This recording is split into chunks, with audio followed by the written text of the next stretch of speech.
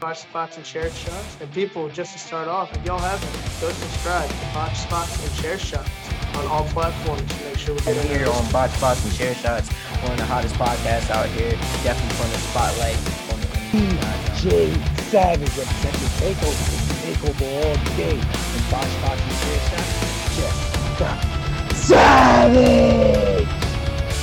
Hello, my people. If you're watching live, checking us out on YouTube, or listening on your favorite podcast provider, you are most definitely my people. Welcome to another episode of Botch Spots and Chair Shots. We still have high hopes of delivering quality wrestling content, and if not, we'll sprinkle in the Panda Wrestling Company. You know, so we still get over.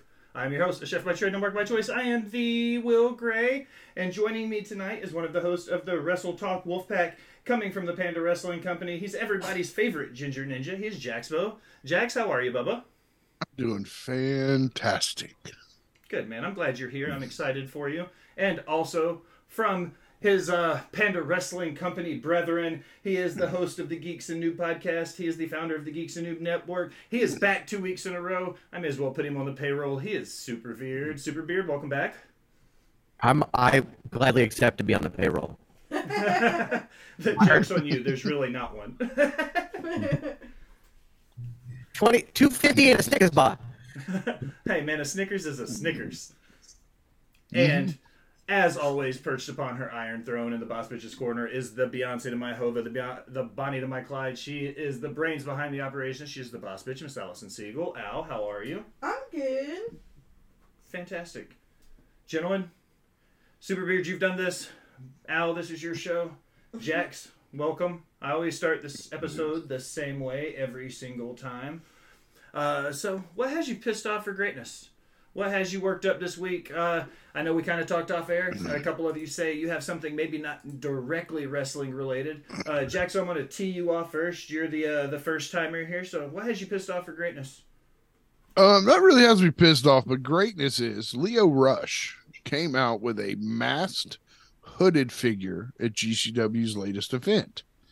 When she took her hood and her mask off, it was none other than David Jason Frank's daughter. And as a big Power Ranger fan, especially the Green Ranger, I am beyond excited where this leads her. And I hope it's an actual career into this. Because if she's not going to play a Power Ranger like I want her to, man, let her wrestle. I could get behind that.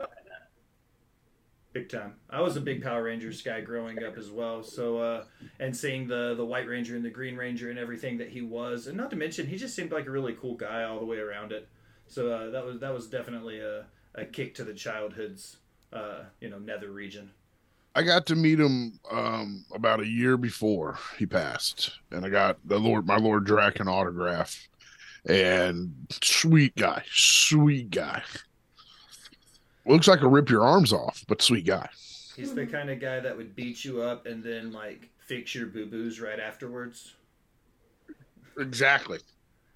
Super Beard, my friend, my colleague. Yes, sir. What has you pissed off for greatness tonight? Yeah, I'm not going for greatness. I'm going for pissed off. Chooses violence. Yeah, it's rated E for everyone. Thank you, Nate Slater. Here's the deal. Social media has become the quote from The Dark Knight. You either die a hero, or you live long enough to see yourself become the villain. All of these influencers, especially on TikTok, be it Comic Talk or Wrestle Talk or whatever, have got their egos so inflated. And TikTok is the worst because you get astronomical numbers that actually don't equate to anything else. Because these people with millions of followers on TikTok, you go to their Instagram and they're less than 10K followers. You go to their YouTube and they're barely over 1,000. They're getting like 100 views per video. Most of their views are bots anyways. Because TikTok is so full of bots, but you can't tell. For every one that you can catch that follows you, there's like 1,000 that you have no idea. And the fact that these people are out there trying to play the woe is me card, I've had a hard life, why is everybody attacking me? Because they decided to come out with some stupid ass, ignorant, bigoted take and think it's okay.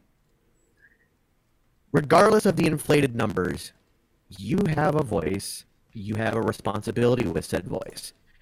That being said, people need to understand that yes, you're the one putting videos out on social media. Yes, you're the one creating content. But your content, it's shown to billions of people. It also reflects the people around you that you associate with. So there are certain people on TikTok that need to get their head out of their ass and stop walking around like a town drunk and making everybody else look bad. Also, the people that are in the millions of followers who are out there with the "oh, woe is me" story, suck my left nut. Yeah, because the right one's mine, motherfucker. You guys that's have, y'all can share. Y'all Joint- can share. Joint custody. Here's the deal. Most of these people openly admit to the fact that they are gifted things by big brands and that they get to do stuff and they are basically shills for these companies. They openly admit it. And then like, oh, but I'm just a fan, blah blah blah. No, you've lost the right to be calling yourself a fan when you're getting paid to do this and you have to stay within a certain parameter that you openly admit that you have to stay within. And then when people call you out on your bullshit, you get a woe is me attitude and I'm just a person, I have feelings. Where were your feelings when you were saying that bigoted shit? Where were your feelings when you decided to be a complete and utter douchebag? Fuck off. All of you fuck off. I literally just had this conversation, or one very similarly to it, with Al last night. We were looking at somebody's TikTok following, and they had up 10 billion TikTok followers, like a ridiculously high number for a wrestling podcast. And then we looked at their Twitter followers and their YouTube followers, and they were all smaller than ours or on par with ours across the board everywhere except for TikTok. And I was like, I don't get it. Like, in the big scheme of things, even still, one platform doesn't equal, like, you being the say-all, be-all. And I feel like there's an ego complex with some people. And I've been very proud of the fact that everything Allison and I have built has been very organic. We built through the indies. And we're proud of the fact that we're not in anybody's pocket, but we still have promotions that go, guys, we want you at our shows. You know what I mean? We're proud of the relationships we've built without having to have the ego. Yeah. And, like, I feel like that's such a big part of it, is because it's once somebody starts, I don't want to harp on it. Superbeard said it great. You know what I mean? Like, once you become a shill for a company and they're paying you to say what you say or paying you to ask the questions you're being asked, like, it's not the same thing anymore. Superbeard's absolutely right. At this point, the final thing I'll say on it is if you come to me and try to brag that you have millions of followers on TikTok,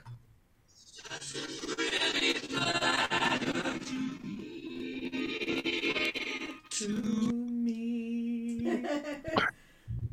This is my life every 3 times a week. I'm happy with it. I'm still waiting. I know Panda's got a lot going on and Selfbet's got a lot going on. I'm still chomping at the bit for them to put me and Superbeard on air together weekly. oh, no, Really?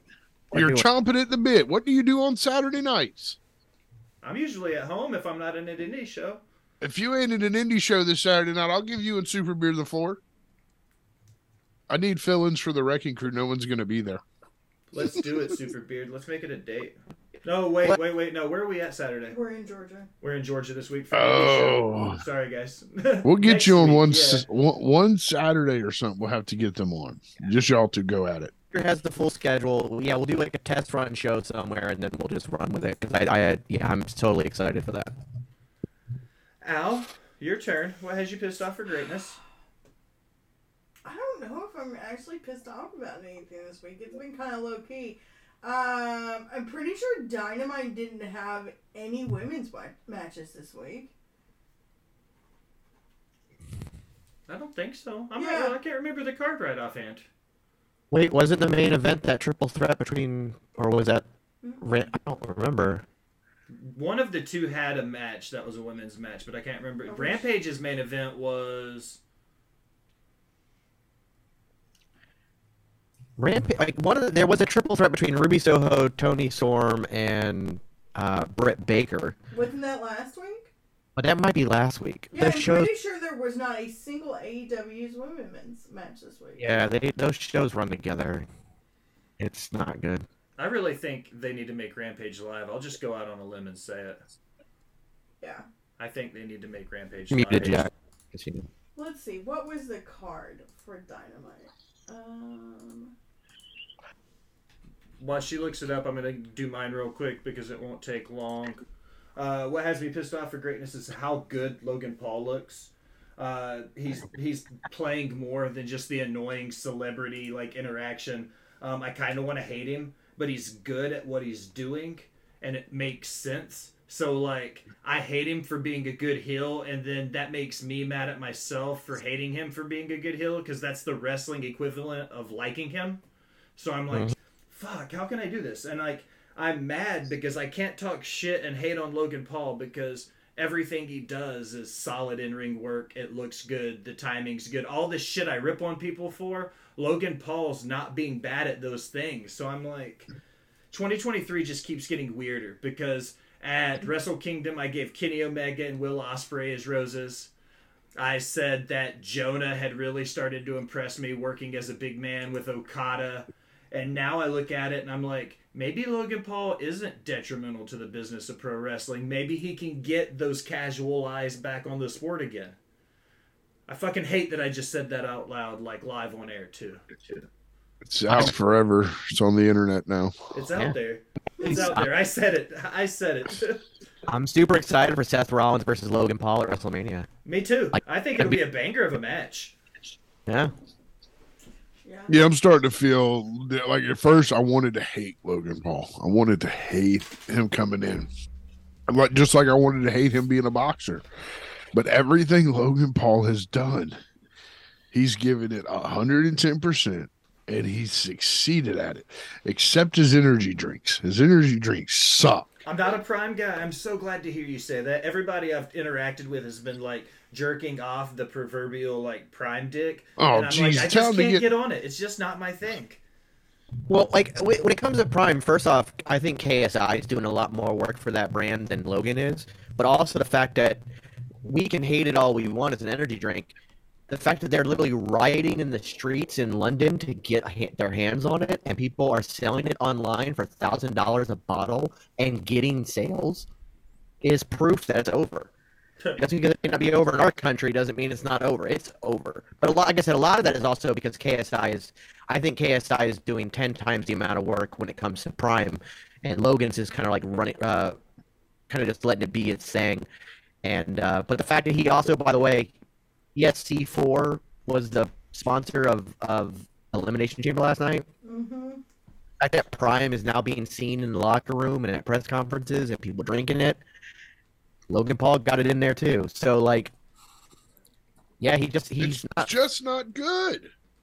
It's just not my thing. I'm not a big fan of it. Yeah, I mean, if you want to drink fucking bottled piss, you can. I don't want to. I mean, it honestly tastes to me like I didn't have the energy one. I just had a regular Prime. Like because there's Prime and there's Prime Energy. So the Prime is just flavored water. But it tastes like I remember I used to be a big fan of vitamin water, and then they revamped their recipe, and now it's very watered down. Like it's mostly water with just a hint of flavor, and that's what Prime is to me. It's just water with a hint of flavor, and it's typically not the best flavor. Like it definitely tastes artificial. And so I don't know, but it may not be. I don't know. Like I don't know much about it. I've tried 2 of them, and it was just like, all right, whatever. It is what it is. I've not tried the energy ones. I don't typically do energy drinks. I've only found one energy drink I like. I happen to have an affiliate link with them, but I don't even promote it because I don't believe in affiliate links. But there's one energy drink that I actually like, and it actually works for me. But other than that, like I usually avoid them anyway. So I drink Red Bull. I don't drink coffee or anything anymore. So like my one Red Bull a day is kind of my go-to energy drink. I had one tonight because it was like 5:30 and I'm like half asleep on the couch, and I was like, this isn't gonna work with a 7 o'clock tee off. So I was like, I pounded a Red Bull. But that's usually my go-to energy drink pick. I think they're all disgusting. Do you drink coffee? Me? Yeah. Like if you do you drink coffee? When I go to the office. At the office? Okay. Well, I'm an ice guy, that's for sure. But I drink like, Monsters and iced coffee. It's like cream coffee.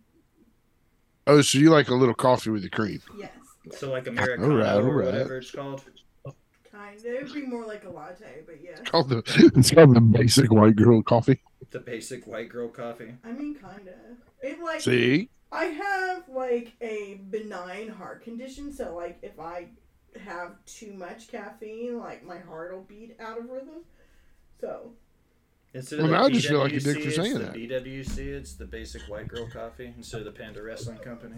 I just can't do an energy drink. Like it's just too much, and I think they taste disgusting. In college, I got really sick off of like a Red Bull and vodka, and or no, it was Jaeger and Red Bull. It was Jaeger and Red Bull. Oh, good old Jaeger bombs. Jaeger bombs. And I'll do it. Because I hate black licorice. Like, bleh. Was that when I lived with Daniel? I think so. And you're like, here, try this. It's great. Daniel is a It's the professional best thing musician, ever. and in college, that's what he did to make his money. Was he was a professional musician. So he was like 19 years old, and this kid would go to class, and then he was professionally wasted 365 days a year as a paid musician. And he would perpetually get little innocent band kids, me and Al, just like shit hammered on the weekends when we were. Innocent? Huh? You innocent? That's hilarious, but continue. I'm innocent. I can claim it. I'm gonna hand this off to you now, Al. It's news and rumors time. Let's talk about what's been going on in wrestling for a minute. There was, in fact, the triple threat. It was Wednesday. Was it? I guess it was that lackluster that I completely forgot about it. There's wrestling on Wednesdays? I don't even remember if the match actually happened or if it just fell apart immediately. Because I know the whole match fell apart. It just became like a brawl. Yeah. So I don't even know if the match actually happened or not. I don't even remember. Yeah, I don't know. So my first news and rumors is Tony Khan's acting like a little baby about Ariel. How do you say his name? Helwani? Wani. Funny. Yeah. So I guess he was on AEW, and then he did stuff this week for WWE, and Tony's all butthurt about it. But a fun little thing, apparently he's not allowed at UFC events, and ESPN didn't know that when he was hired. So that's pretty funny. But yeah. Oh, Ariel Helwani's not allowed at UFC events? Dana White hates him. Ooh. Doesn't he have the MMA hour? Yeah. Yeah. Okay. And he's got perpetual beef with the owner of UFC, so he's not allowed on site. Does that kinda mean he's tough not when you're allowed the at premier combat sports journalist, and you're not allowed in the biggest combat sports company. So he's not allowed to cover slap either? No, but that's not a sport. It's hilarious, though. It's a hilarious sport, sir. They have a championship. It's a homicide waiting to happen is what it is. No. He will die before the season's over. I think that we've seen enough evidence with CTE and everything, and I don't want to harp on it because I think it's a ridiculous concept that it's a real show. It's to be honest, dumb as shit. Actually, if you look at traditional slap boxing and the rules they have in place and everything that they have going on, it's actually a good sport. And I understand it's made in Russia, which is weird to compliment, but it's actually a good sport. The reality is, though, is they just completely ignore the rules. You're not supposed to be able to step back and wind back and then throw your whole body forward. You have to keep your feet planted. Your arm cannot reach a certain degree behind you further. There's a whole thing about it because of CTE and stuff like that. And they, quote-unquote, have those rules in their bylaws. But if you watch every episode, every dude, some dudes, take 2 or 3 steps back, run up, and fucking, Happy Gilmore that shit. It's ridiculous. And you're not supposed to hit above the orbital bone, and these guys are smacking temples and eyeballs and shit. There's all these rules that they're just completely throwing out the window. And that's why, every episode, there's at least 2 concussions. Hey, Bree, thanks for the follow. Yeah, I think with CTE happening right now, I think the slap fest thing is ridiculous. I think with Dana White's, his domestic abuse, all of that, I feel like this seems ridiculous to me, and it's one of those just bad decisions. It just didn't seem well thought out, and it is what it is. And I think it's hilarious that ESPN didn't realize that about Ariel Helwani, just to tie it all back in together. I feel like that's one of those due diligence things they should have checked out. Probably. A little research.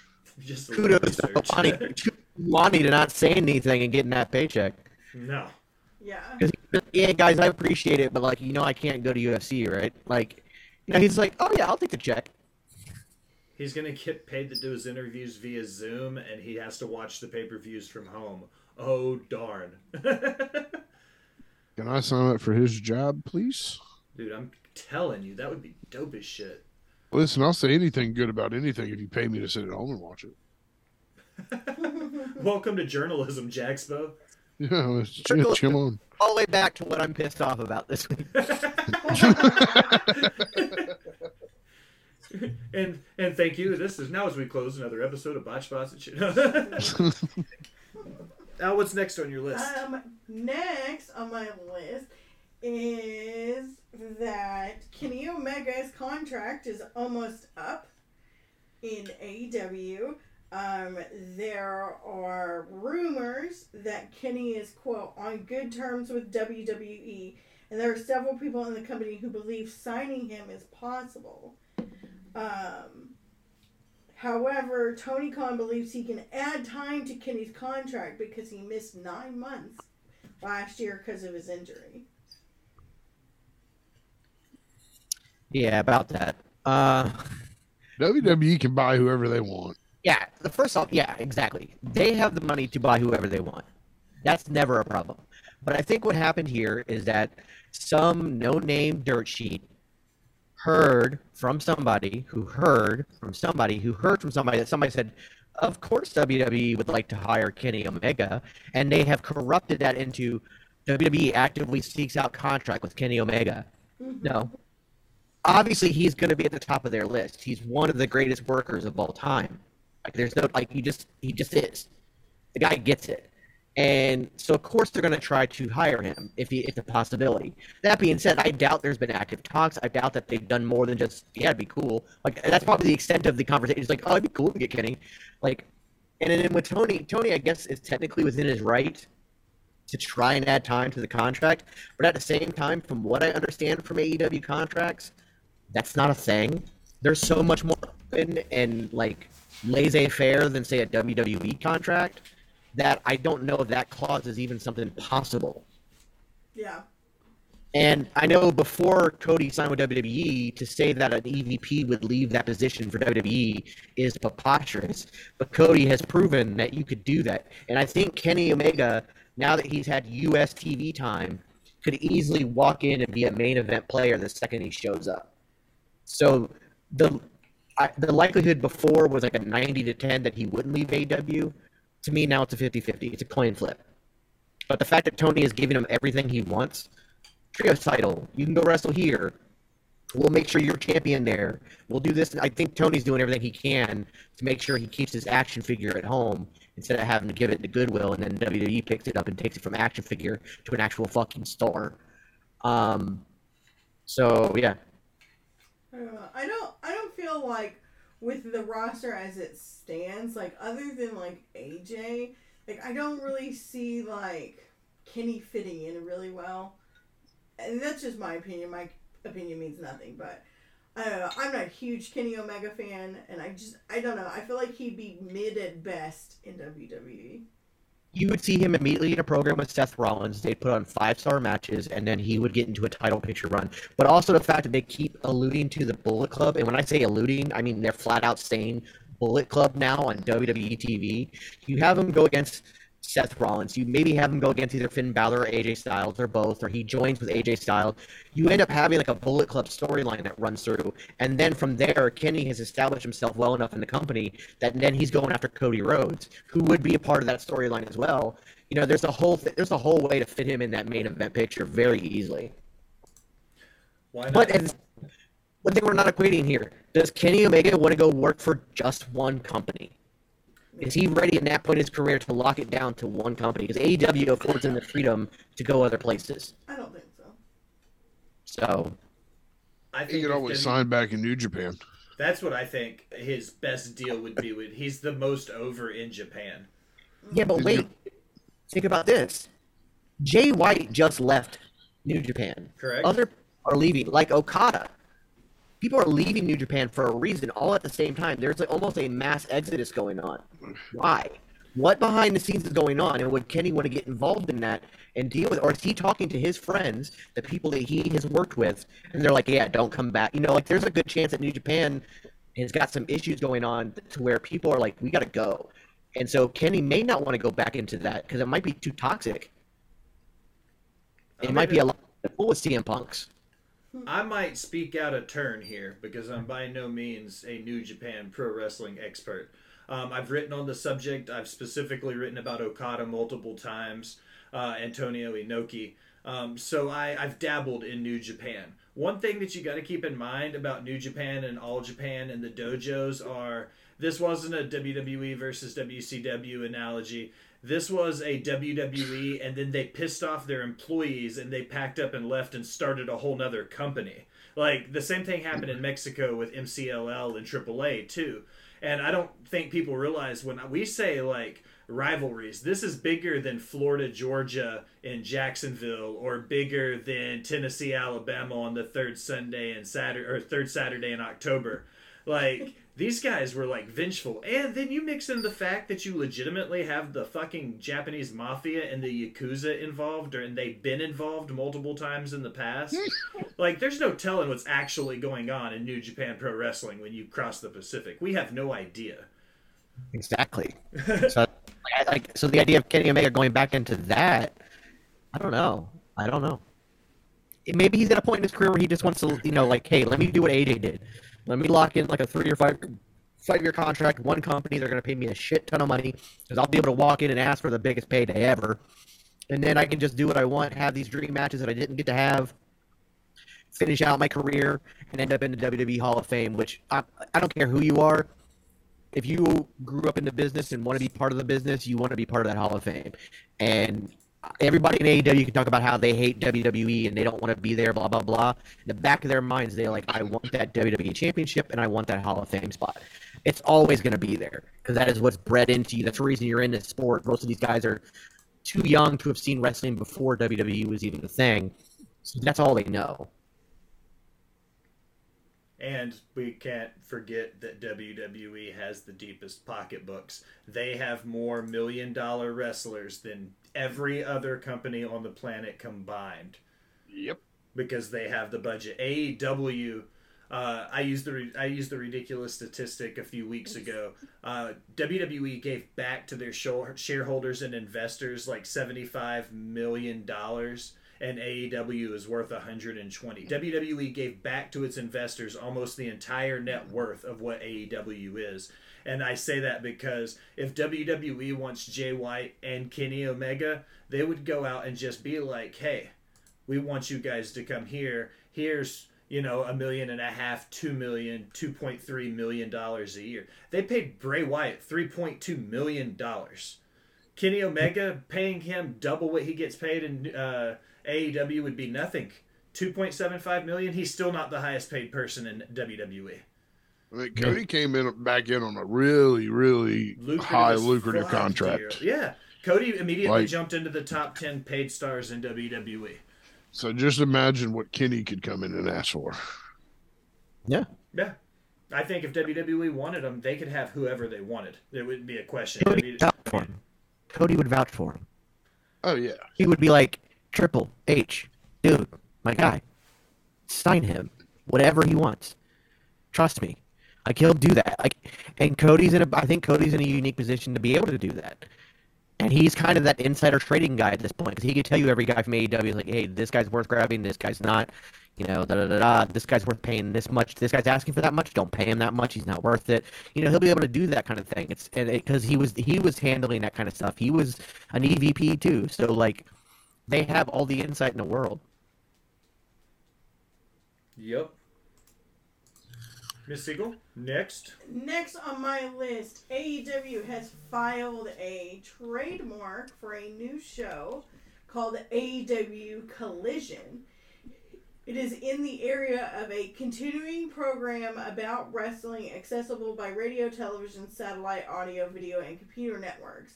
This most likely points it to being like a behind-the-scenes show, I guess. almost like an Impact, Impact that it before the Impact or whatever. Yeah. BTE. Is it called Impact or whatever? It's before the Impact. Before the Impact, yeah. I mean, good for the. I think what's happening is like, it's almost like Tony Khan is speed running the formula. Like, we have way too many belts with that company before the company's even truly established. They've got 912 belts. They've got, 702 shows with Dark and Dark Elevation and 5 days a week. They have some type of wrestling coming with the launch of Ring of Honor on Thursdays. Will be 5 days a week. But how could somebody be oversaturating the market and also feeling like they don't have enough TV time for everybody they have? Exactly. I feel like they're lacking in so many basic core story moments in a lot of ways. And I don't have exact, note for note examples right now, so forgive me for being a shitty host here. But I feel like one of the biggest critiques for AEW since 2019 when they opened the doors is they've never established any long-term stories. And when they have, it's always been stuff that they've just thrown in from other companies. The Hangman stuff from Ring of Honor, the Young Bucks stuff from New Japan. Nothing is organic and homegrown in AEW yet, and we're 4 years into the system, and I don't feel like they've established their roots. They're just playing everybody else's hand-me-downs. Yeah. Yeah, like, why hasn't Wardlow gone after MGF? Yeah, that should have been like the first thing that happened. Yeah, you built it up, and now he's just going after Samoa Joe and that stuff. It's just like, where did that go? Like, the longest story you have is the Christian Cage Jungle Boy story, and part of that is because Christian Cage was on the shelf for so many months. Like, so it's an accidental long form storytelling at that point. And I don't know. I just don't get it. Yeah. I feel really left out. All three of you have a vape, and I don't. Thank you for the follow, Ted the Hillbilly Hill. Ted, by the way, if you don't follow Ted, go follow Ted. Superbeard, I think you and Ted would get along super well.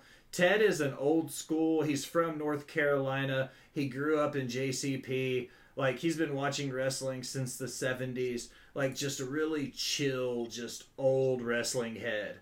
I think you and Ted would vibe super well. I need to get y'all on the show at the same time. I'm down. Ted's a gem. Yeah, Jack, so not that I don't think you would vibe with Ted, but Superbeard and Ted seem to be very likable. Superbeard's like... Oh, so I'm not likable? You're I love super you. likable. That's not what I'm saying at all. Ted says he's just an old fart. That's not true, Ted. We're That's putting you over. Ted is like, me and Ted are like each other just 20 years apart. That's the best way to put it. Like the type of wrestling we like, the way we talk about it, like we're just the same person in two different bodies. It's awesome. I love Ted. You're a great dude.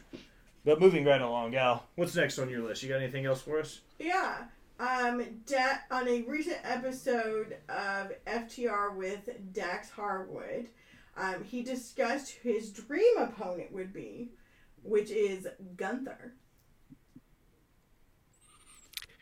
Okay, so mix that up with that Instagram thing that he posted and immediately deleted, like he didn't know what the fuck he was doing. Because he didn't.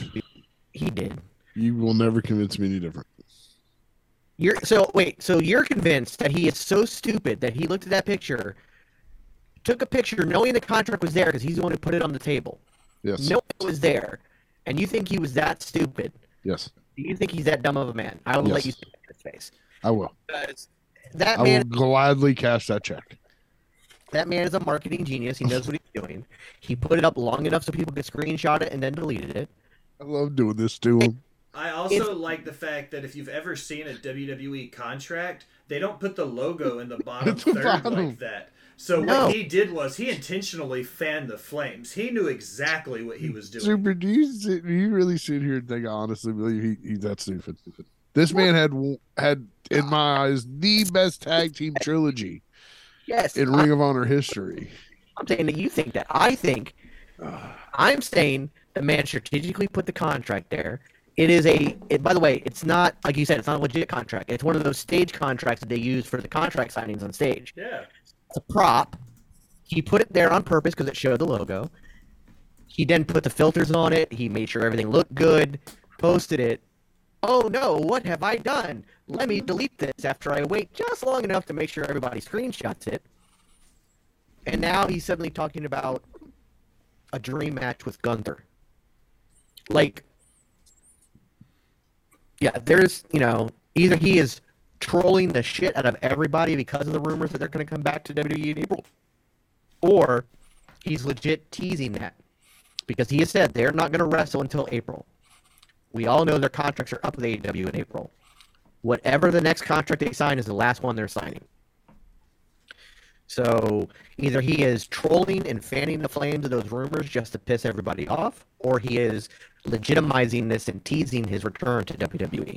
But 1,000% knows what he's doing. That, above all else, the man knows what he's doing. And on a different subject, that Ring of Honor belt that's in his office, that's Mark's belt. Mark's carrying the one Jay carried, but that's the actual belt in his office. Nice. I like that he's got Jay's belt with him. I like that. Yeah, Mark's carrying the one Jay would usually carry out, and Mark gifted Dax the belt to hang in his office bar, or whatever you want to call it. That's awesome. Honestly, he probably didn't post it himself. Wrestlers of that level generally have people for these things. I can't tell you, there's very few of them I think actually run their own social media. Well, here's the thing about that, is that I would actually be shocked if it wasn't the people that run their own social media, because the idea that these people have people who run their social medias, it's actually very uncommon for wrestlers to do that. I understand, especially in WWE, these guys make millions of dollars, but most of them still run all their own social medias because they're just people. Like, they're not, like business people. I know, like, Seth Rollins runs his own. I know Becky Lynch runs her own. I know Rhea Ripley runs her own. All these people, they run their own. And I think that Dax runs his own because he is a media guy. Like, he truly is a marketing media guy. And especially with the podcast now, like, I know, like, the podcast was his idea. He set a lot of it up, so I do believe that most wrestlers actually do run their own social, which is also why they get in trouble. Like, when they say something really stupid or post something, they get in trouble. And it's not that, like, oh, you're going to have to fire the person who runs your social media. That never comes out. Like, these people get suspended. They get fired over their social media. And it's never like, my social media manager posted that. That's never said. It's like, I messed up. I made a mistake. I take, it's just, and if I had a social media manager, I'd be like, my social media manager posted that. I have since fired them. I apologize for what they have done. I do take responsibility for what was said, but it was my social media manager. That never comes out. The people are always punished, not the social media manager. I don't think these people they're not the influencers where they have, like, managers. Like, Kevin Owens flies fucking Frontier. He was on my flight to St. Louis at last year's Rumble. Like, they still have to run their own fucking, what is it called? Travel. They have to do their travel. If they're doing their own travel, they're not paying somebody to do their social media. If they're booking their own travel, they're doing their own social media. It's just, it's out of pocket stuff. They're not going to, especially since a lot of wrestlers, believe it or not, Mick Foley kind of set the standard. Here's a slight segue into the rest of the show. Mick Foley set the standard of being a super cheap wrestler to save money for when you're done. And that's why Kevin Owens flies Frontier. Shotzi flies Frontier. She was on my flight back. The Usos, they happened to be flying, they flew United, but, like, they weren't flying business class. They didn't get on the plane until the last bit. Like, they're flying regular economy class through United. Like, these guys don't spend money, they don't waste money on social media managers and stuff like that. And WWE, as much as they're in control over the social media, they don't actually handle their social media. They just put out rules that they have to follow. You learn something new every day, Beard. My next thing, this is just like little fun things from the weekend.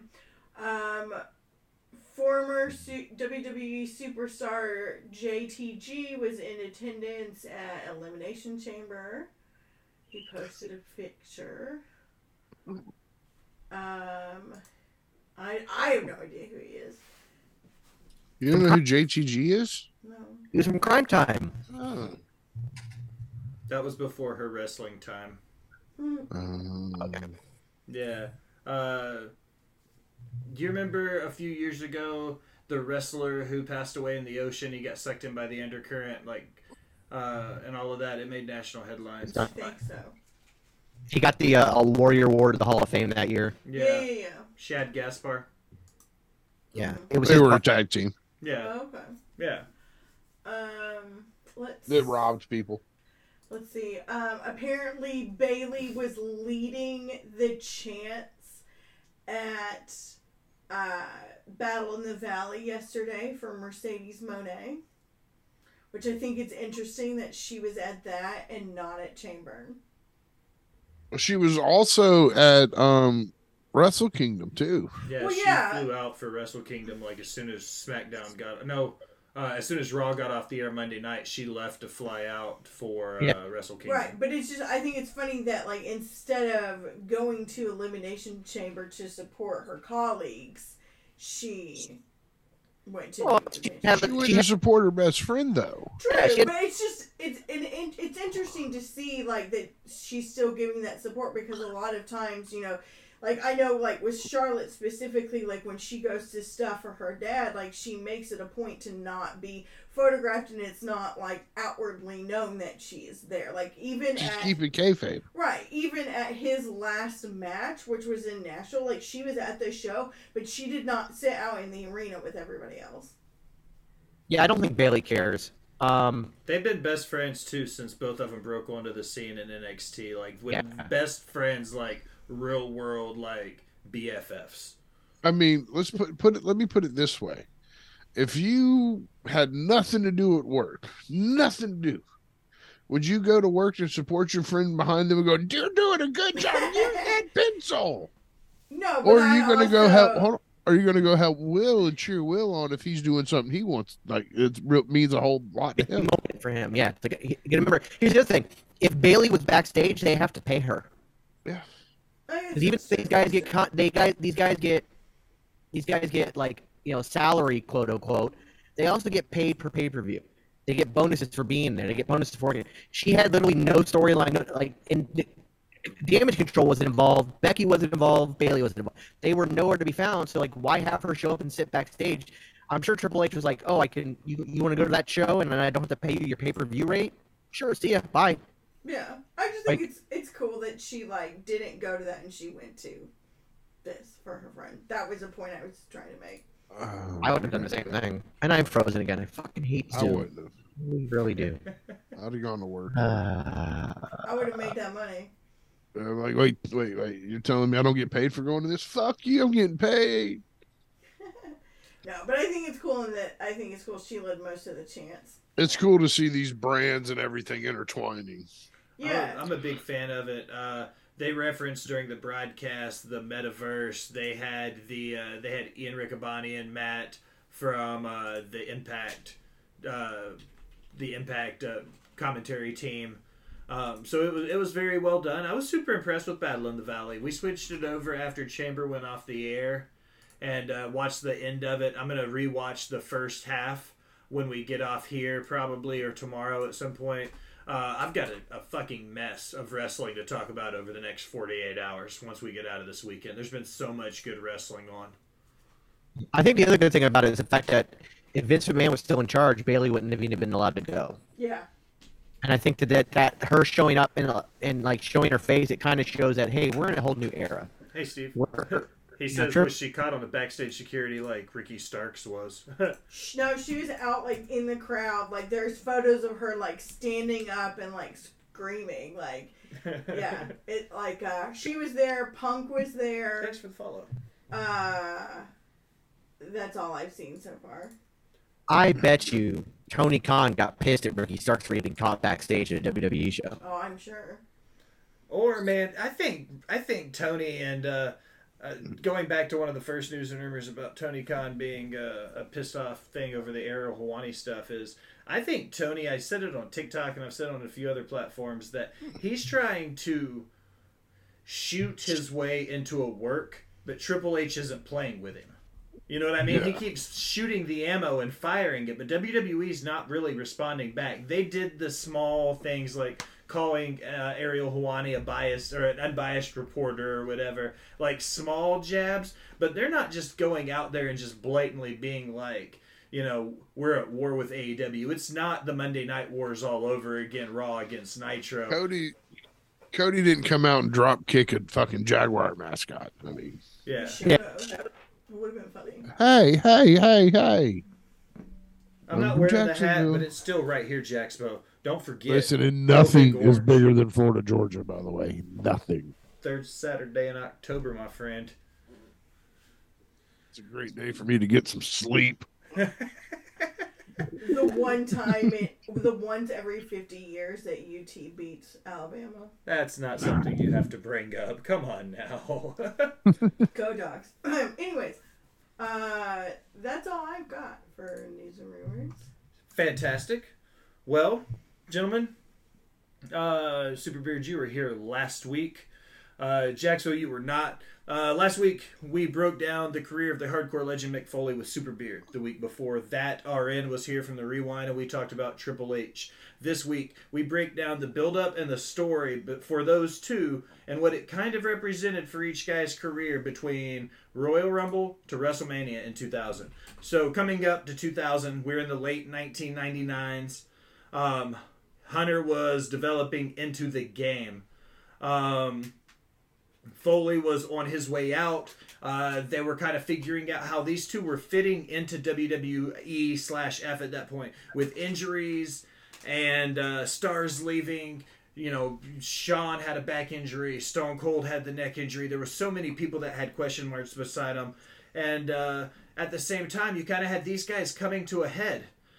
They kind of met there at that point. Foley was on his way out, kind of needed to pass and give the rub to somebody who was ready after 2 decades in the business, and Triple H was ready to establish himself as a main event star.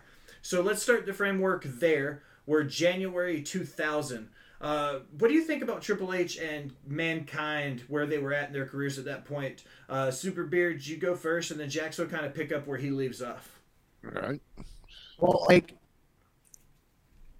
not to sound cynical, but Mankind had kind of run its course by that point. Like, the gimmick had kind of run its course. It had become, you know, we had the Rock and Sock connection and everything. It had gone from the dark and demented to this comical character. And then, like, it had tried to get back to, like, a dark and cynical character, and it just wasn't quite working. It had kind of just run its course. At the same time, Triple H was in kind of a weird spot. Like, he unfortunately was the only one who could have been punished from the click moment in the cage at that house show, because you know Shawn Michaels was the man, so you couldn't punish him. The other two were gone, so you couldn't punish them. So Triple H lost his King of the Ring spot, so he was kind of like in that like rebuilding without ever having actually reached the mountaintop phase. Like he was having to basically start all over after so many years. So they were both in kind of a weird phase, and I guess all the injuries to these big-time players kind of fell in their favor. It's like it was a right place, right time off the backs of people almost losing their careers due to injuries. But you also have to see it was the 2000s. We had a lot of people like they fought for those spots also, tooth and nail, because we had a lot of guys that were jumping from WCW then. This was right So before those the buyout. guys, yeah, real close to the buyout. Guys are jumping over. It's they were given the ball and told to run with it, and I think they both did, and they both did a hell of a job at it.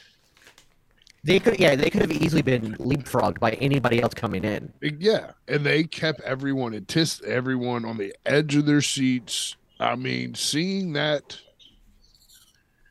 resurgence of Triple H to what he would become from then, like that's right around the time you're going to start getting him as like the main guy. Like he gets hurt. Does he get hurt one more time? He has the quad injury and he misses 8 months, and that's in And then, 01, yeah. I think, right? Because he comes back in the Rumble in 02, isn't it? Yeah, but Or is it 2000 into the 01 Rumble? Oh no, it's into the 01 Rumble, I believe. I don't remember H being around for the buyout though. It is going into the 01 Rumble because he wins all the way through to WrestleMania. Spoiler alert for the rest of the episode. We're still talking about it. But he wins the title all the way through, then drops the title and has the injury because he comes back at the 01 Rumble. Okay. Yeah. Now that you say that, because he won the year he came back, right? Yeah. Because I think he came back at 30. Yeah. Yeah, but Go ahead, Jaxpo. Triple H is like, I've been following Triple H from some shitty gimmicks to what I like. I never liked Evolution Triple H. Shoot me. Terrorizing Triple H. Fucking Hey. 1995 WCW You want- Triple H. You want two names? Good. Terra Rising. There you go, two names. Have a nice day. But see, this was my favorite time of Triple H.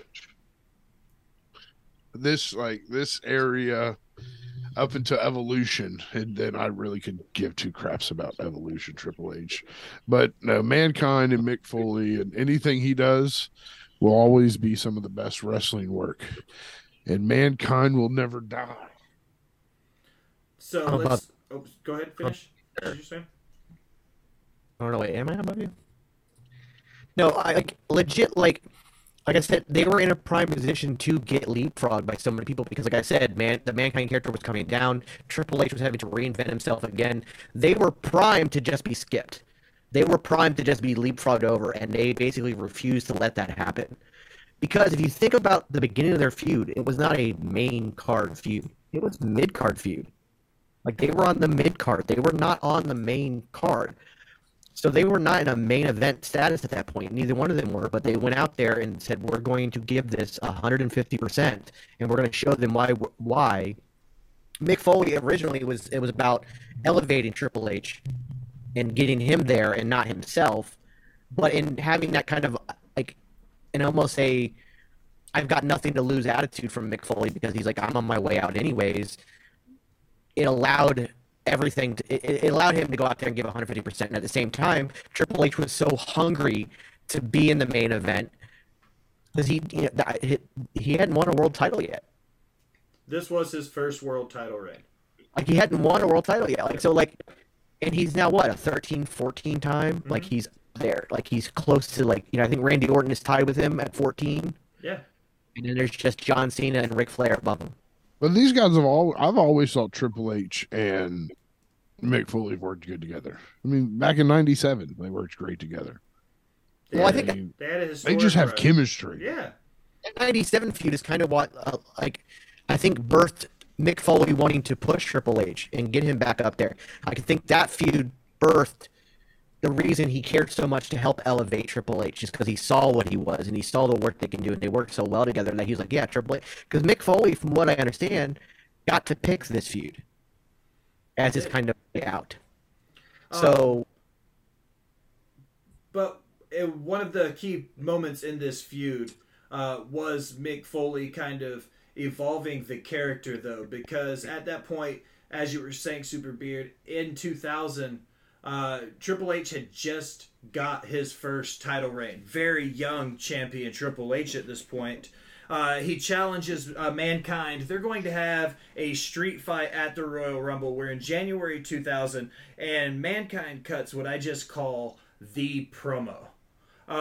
He's standing there and he comes out and he's explaining how after 20 plus years of being battered and broken in the business, he's bled, he's lost teeth, he's lost an ear, he's been burned. He goes through all the terrible things and he goes, I know Mankind's not ready to fight Triple H in a street fight, but the WWE Universe deserves somebody to replace me. And Lawler and Ross are like, a replacement? What does he mean? Is he chickening out? They're upselling the whole thing. And then Mankind hits him with this, and he says, I think I know a guy, and I think you know him too. And as he starts walking down the aisleway, he takes off his mask and he starts taking off his gear. and he has the Cactus Jack gear on underneath it, and Triple H sells it, and he sells the absolute fuck out of it. Now, Super Beard, I'm going to ask you, you know exactly what promo I'm talking about, right? Yes. When this promo happened, had Triple H no-sold this promo, how catastrophic would that have been? It'd have killed the entire story right there. Because here's the thing: is like, for every person who knew who Cactus Jack was, there was 100 people in the crowd who had no idea. And Triple H's reaction, without saying a word, just that look on his face, sold to you that, oh my God, this is the real deal. This Cactus Jack guy, I don't know who he is, but I need to find out who he is. And I cannot wait for this match, because look at how absolutely terrified Triple H is. The game is terrified. And as great as that promo was, the catalyst to that promo, the greatness that really holds up, is solely on Triple H's face. He sells that like he's literally seeing like Cthulhu come out of the water. Like, it is the most terrifying thing to him. And that sells all of it. Jaxpo, when you look at the two characters in the two different versions of Mick Foley here with Mankind and Cactus Jack, and then Dude Love thrown in there too, but just these two specifically, when he took the gear off and he became Cactus Jack, the commentator said he had this menacing feel to him. Do you feel like, even with the things Mankind had done in his career, do you think Cactus Jack was still the more menacing, more violent of all of his alter egos? Oh, hands down, 100%. And I've didn't get to experience it when it first happened, but I've gone back and I've watched all of his deathmatch stuff with Terry Funk and over at FMW and stuff. Out of the most sick and twisted out of the three is Cactus Jack. He's the one that doesn't care to hurt himself. Mankind will hurt himself. Mankind will rip his hair out. He'll put himself in danger. Dude Love's going to be more of your showmanship. Hi, look at me, I'm Shawn Michaels. But Cactus Jack is straight up psycho. He's willing to put his body to the limit and then some. Like, he's the only wrestler I know other than, and I'll use him, and I'm never mind, I'm not even going to say his name because you can't put two wrestlers together. But he's the only wrestler I know that is crazy enough to wrap his body in barbed wire and jump off the apron at you. It might suck. It's going to hurt him a hell of a lot more. It's going to hurt you, but he's still going to do it. Al. Yes. When I first said to you, hey, I need your help. I'm starting a wrestling podcast, but I don't know jack or shit about graphic design or, any of that stuff. I need your help. And you were like, I don't know anything about wrestling. And I know for a fact one of the first probably handfuls of matches I sent you was the street fight we're about to dive into. And I know you've seen this promo, and now that you know a couple years into it, what do you think about what that transition was like and what it was like to see Cactus Jack come back that night in that moment to fight Triple H? I think, with everything that I know now, because, that was, I think, well, the first match that I watched was Foley Undertaker. The Hell in a Cell match at the King of the This Ring, was the second one on the list. At the time, not knowing, the difference between, Mankind and Cactus Jack, I was like, okay, what does that mean? He's just being somebody else. But, now, it's so significant because, Mankind, was always kind of, I don't know, to me, I always, felt a little bad for Mankind, he's just... It was that underdog, that kind of... Especially the white button-up Mankind, not the brown Mason the Mutilator Mankind, but the underdog, white button-up, and the tie Mankind. Had definitely had that underdog feel to him, I get it. Oh, I feel bad for him, almost like a lost little puppy. But then, you get Cactus Jack and you're like, I don't know, he looks less crazy, but at the same time, more crazy. I don't know, it's one of my favorite, the street fight is one of my, favorite matches that I've ever watched. I've seen, all the documentaries and stuff about like I forget what the show is called. You're watching it earlier. Oh, Untold. Yeah, like I've watched the Untold. Like this story about like how they piece all of that together, like was amazing. Like between, the injury with the palate and like the things that happened between Stephanie and Triple H before that match, and I don't know. It's just there's a lot more beneath the surface of not only like the characters but that match itself. Rolling into it now, Royal Rumble 2000, Madison Square Garden. It's the mecca of pro wrestling, but that leads me to my first question. Jaxbo, in your opinion, is Madison Square Garden the mecca of pro wrestling? Is it still like the holy grail venue for all pro wrestling? As a fan, yes. I've never been to Madison Square Garden. It's on my bucket list. But when I think of big events in wrestling history that have happened in Madison Square Garden, come on. I mean, it's the big ones. It's up there. Madison Square Garden is what the 2300 Arena is to ECW. That is Madison Square Garden for WWE. The Mid-South Coliseum for Memphis Wrestling, the Dallas Sportatorium for WCCW. Like, Super Beard, now that I got you back chiming in on that, do you think MSG is still the mecca of pro wrestling still today? 1,000%. It's still the greatest arena of all time. Sports entertainment or not. Why did my camera keep freezing? I'm still here, though, so I'll keep talking. It is... I'll switch to this one for now. Yeah, it's the mecca of all entertainment, not just sports entertainment. And but the fact that sports entertainment has such a history there, and it's been so long since we've had anything other than a house show there. Like it's on my bucket list too. I've yet to be able to go there, but it's absolutely 1,000% just the epitome of the best arena. Even though it's not massive. It's not, you can't fit 100,000 people in there, whatever. It is still like the absolute mecca of sports entertainment. I ask this a lot when I do my interviews and my 5 random questions. What's the favorite venue you guys have ever seen a wrestling show in? What's your personal favorite venue you've had a chance to see? Well, it's not the goddamn Alamo Dome with their fucking concrete stairs. Blew my knee out trying to get to my goddamn.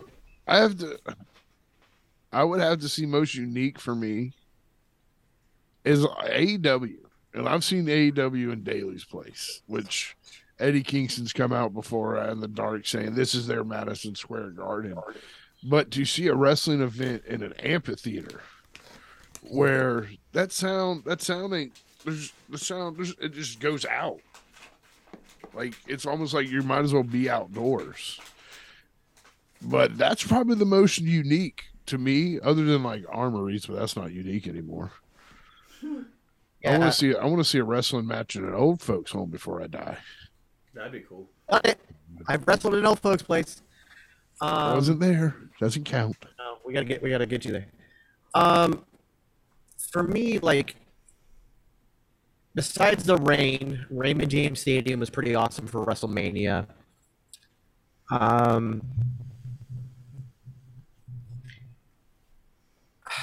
I would say,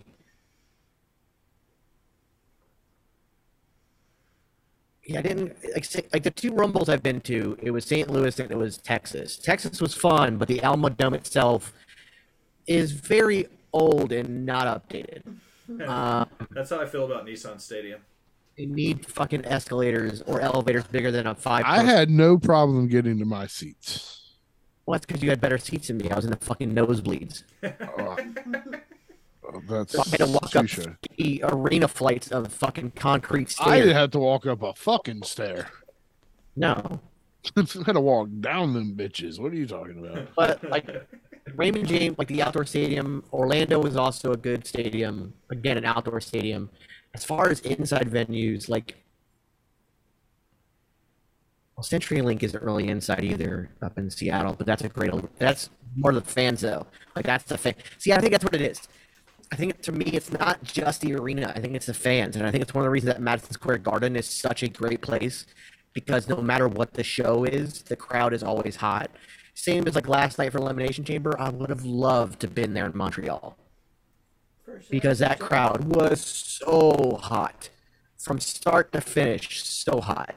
Like, I thought Clash at Castle, hell of a crowd. Say what you want about the Saudi Arabia shows, at least those crowds are in it from start to finish, and it makes it worth it. Rumble, like Alamo Dome, like the criticisms of its age aside, that was a hot crowd too. Like, they had a good time, and like it made the event. So it's not always just the arena itself; it's the crowds that come to it. And again, New York, Madison Square Garden will always be a hot crowd, always. I think like the Philadelphia, we're gonna get Mania there next year. That's gonna be massively huge. But also, like, just think about the ballroom. You know, where Raw had their first, like, doesn't seem set up for a wrestling show. And yet, always hot crowds. That's what I'm saying. You wouldn't think an amphitheater is set up for a wrestling show. Like, so there's a lot, like, it depends. And I've, in my independent career, I've wrestled a lot of, like, armories and bingo halls and gyms and stuff. And as long as the crowd is hot, even if it's 20 people, if you've got all 20 of them just on their feet screaming the entire time, that's what makes the location. Al, what's your favorite venue you've seen a wrestling show in? Dalton Arena, because it's neat looking. Like, it's super old and outdated. It needs to probably be torn down or renovated. But, like, it just looks fucking cool. It screams 1982, like, smoky arena full of cigarette smoke and, like, poorly lit with, like, the little 16-foot ring in the middle and old wooden folding chairs. Like, it screams old territory But it wrestling. looks cool. Hang on, let me see if I can show you one of these pictures. Like, the windows on it are just, like, it's just neat looking. Like, that's literally the only thing I can say is it looks cool. Hang on. Seeing a show at Dalton was cool. I've seen it at the Memphis Coliseum at the Mid-South. Can you see it? Oh, it's got that old-timey look. Yeah. Memphis Coliseum was cool. Dalton was cool.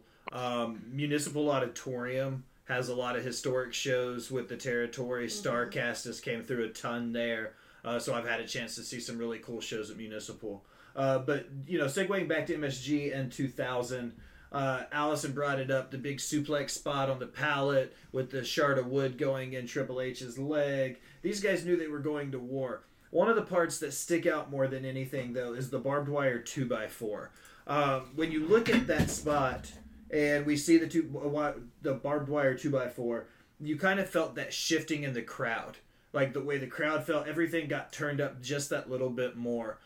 Jacksonville, when you see something like that in wrestling now, do you still pop for it the same way you did as a kid, like 23 years ago when we saw this for the first time? Do you still pop when they bring out the extra furniture? Oh, yeah. I popped when Darby Allin came out wearing a sweatshirt full of thumbtacks. Yeah, that was I thought it was the coolest. I love the innovations of, like, I even popped a little bit when they were doing the Impact was doing their digital media title. I mean, they still have it. But one of the rules is you can use, like, keyboards and stuff from it. And, like, them using keyboards and, like, PlayStation controllers. I'm thinking, that's fucking unique. I don't pop as much for, like, a GCW event because I know it's bound to happen. Right. But when WWE brings something or AEW brings something out that's just out of the ordinary, I still pop. I pop for Jeff Jarrett's guitar shots every time. I love that shit. Who was it that had the tax on their shoes recently? The Young Bucks. Young Bucks. Yeah, It was the Young Bucks versus the Lucha Bros. In the cage match for the title. Yeah. Ted, thanks for stopping by. Have a good night, brother. I don't like Hey, Super Bro. What's up, Anime Super Bro? DX, as Will so eloquently named them. But I did think that those shoes were pretty cool. Like, I still pop for, like, the Brawl on 34th Street matches, like the Christmas matches and like the orchestra street fight matches and stuff like that. Because I'm also a goofy wrestling for life kind of guy. So when you get that, like, I'm not a huge hardcore fan. Like, when you doing it to tell a story like they're doing here with Triple H and Mick Foley, I love it because you're elevating the story. When you just do it for the sake of trying to get a pop from the crowd and it has no point, then I think it's dumb because you're also putting people's lives at risk. But like those Christmas street fights with the Christmas trees and the pies and shit, I love that shit. I love that stuff and incorporating in that way. But like, get the tables still, like to this day, people still chant tables. Like it's still a huge pop when you pull a table out, even though we've seen a table bump a million times now. Still cool. Pop for it. You still pop for it. Hell, even playing a video game, people are popping for a table. Like they do a tables match in a video game, and they're popping for somebody going through a table. There's just something about it that elevates it. I've done enough hardcore matches in my life. I used to wrestle every Tuesday night for American Combat Wrestling, and that was all it was, which is hardcore wrestling, because we had to keep the audience entertained, and it was all a bunch of drunks on 25-cent draft night. So we wrestling to keep their attention. I've got many concussions and injuries from it, so I'm not a huge fan of hardcore wrestling. But like I said, when you use it to elevate a story, it makes sense. All right, I'm going to ask you this question because you said it this week. You said it last week. You loved kind of the goofy comedy stuff in pro wrestling. One of the things they did well in this match, and you'll appreciate this, and I know that I hope that you run with it the way I think you will, is the historic comedic moments that always involve the Spanish announce team. This match had one. Foley went through the Spanish announce table on the Hell in a Cell match with Taker. The Spanish announce team has always been there for that kind of comedic relief in those hardcore matches. So we're going to go in reverse order this time. Superbeard, then Jaxpo. What did you think about that? Like, they always seem to work the Spanish announce team into these big spot moments in WWE. It's a damn near 40-year-old running gag that still works. Like, I wish that they still had a Spanish announce table during Raw and SmackDown. Like, I still wish they had that table there for that, because, like, yes, like, we saw it last night, like, the announce table got destroyed twice last night, and there was only 5 matches, and 2 of them were inside a damn chamber. Mm-hmm. And then, like, but, like, if it just seems like there's because of the running gag of it all, there seems to be a bigger impact when you do the Spanish announce table. And what also helps is that whoever's on the Spanish announce team, those guys react so well to it, and that's what sells the spot even more. And it just, again, it's a running gag that has never died, but for some reason doesn't have to. Like, it just worked all the time. And we've kind of gotten away from it because, like I said, they don't have the Spanish announce table there anymore, and it kind of sucks. I wish it was still there, because it's a pure moment, because it also it stops your commentators from being like, they can still call the match instead of having to run away and like their headset getting ripped off or something, and then we get in silence for a bit. They can just, oh no, the Spanish announce table. And like, it was always a thing that I loved very, very much. And I feel like we're kind of missing that right now. And I think that like AEW is truly missing the boat by having the commentators so far away from the thing. I think that you're missing a lot there. I hated when Raw went to that for a while, when the Raw was doing the onstage. I didn't like that. It's just, it plays a big part. And I want to see one show, because you see a lot of these bigger pay-per-views where it's like, and we have our Spanish announce table, and our French announce table, and our Arabic announce table, and our Japanese announce table. I want one match where they go through every foreign announce table. It just boom, boom, boom. Like, do that. I want that one time at least. Give me every announce table. Just go through all the, because especially since they line them up in that way on the hard cam side, underneath the hard cam. So you just like, just go, like, had Bobby Lashley, Brock Lesnar been able to go through every 4, like, how great would that have been? Just drag somebody across all 4 tables. Yeah, but like halfway through the guy gets, the one guy getting slammed, he gets out of it, he turns the tables, and then boom, now he's slamming the other guy through the rest of the tables. Like, that just would have been awesome. I want that. They're listening. I'm sure they'll do it soon. It'd be cool though. One of the things you can't talk about this match and not talk about when a wrestler bleeds during a street fight. When wrestlers get color, as they say, has been a very hot topic in 2023. Jack, so do you think there's a big difference between what it meant for a wrestler in the year 2000 to get color the way Triple H and Cactus Jack did then versus what it means for somebody on AEW, WWE, or Impact to get color on their TV shows now, 23 years later? I think nowadays it's over. I think it's AEW overplays it. Like extremely overplays the bleeding. WWE kind of, it's unless it's the hard way, they're not even acknowledging that you can be busted open. I think blood back then, like especially the Rumble match, was perfect amount of color to get for this story. These two guys gave everything under the sun in this match. And they got color the right way. Triple H started by stabbing himself with a pallet, and then got smacked in the head with a 2x4. I mean, nowadays getting color, it gets used just as much as a super kick does. Super Beard, flowing right into it. As somebody who's spent quite a bit of time in the ring, you've had a chance to work with some pretty major promotions. You've paid more than one bill with a wrestling check. How do you feel about color now in wrestling versus 20 years ago when Triple H and Cactus Jack did this street fight? I fucking hate it now. John Moxley sneezes and his forehead pours out 4 gallons of blood. Like, it means nothing. It's the law of diminishing returns. It means absolutely nothing. When I was like you brought up the Darby Allin wearing that hoodie full of tacks and shit. I didn't care about them getting blood. It meant nothing in that match because they do it every single episode. It means nothing. And then on the flip side of that, I think that WWE has moved so far away from color that it's kind of lost its value there as well. So when it does happen, you're not thinking, ooh, this match got intense. It's, oh shit, how are they going to make this black and white? How are they going to like cover this up? Who's going to get in trouble? Like it doesn't mean anything there. So there is a way to balance it. I just think AEW has gone so far down the line with the blood. Like I said, it means absolutely nothing.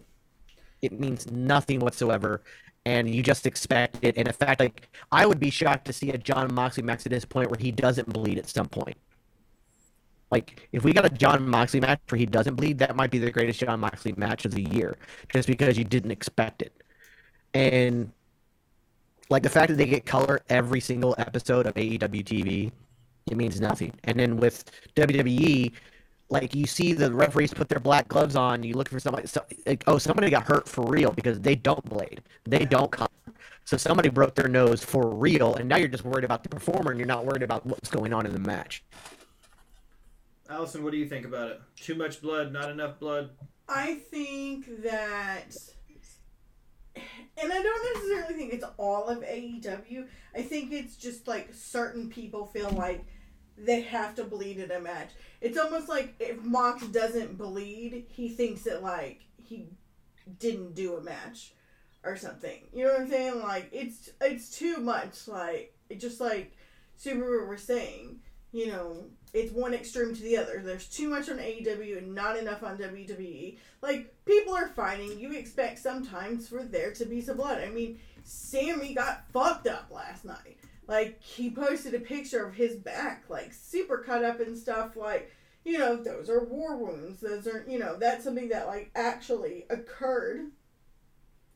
But, like, you know, oh, Mox hit his face on the mat. His whole fucking forehead's bleeding. Like, that's not realistic. Like, if you're gonna bleed, at least, like, try to make it from, like, oh, I got hit in the fucking face with a barbed wire 2x4. Like, yeah, you're gonna bleed from that.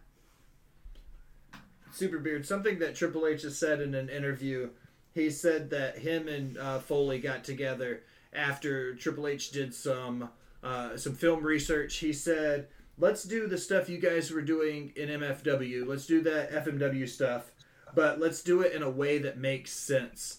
When a wrestler says they want to do that stuff, but in a way that makes sense, how would you explain that to somebody in layman's term, what Triple H is trying to get across by that?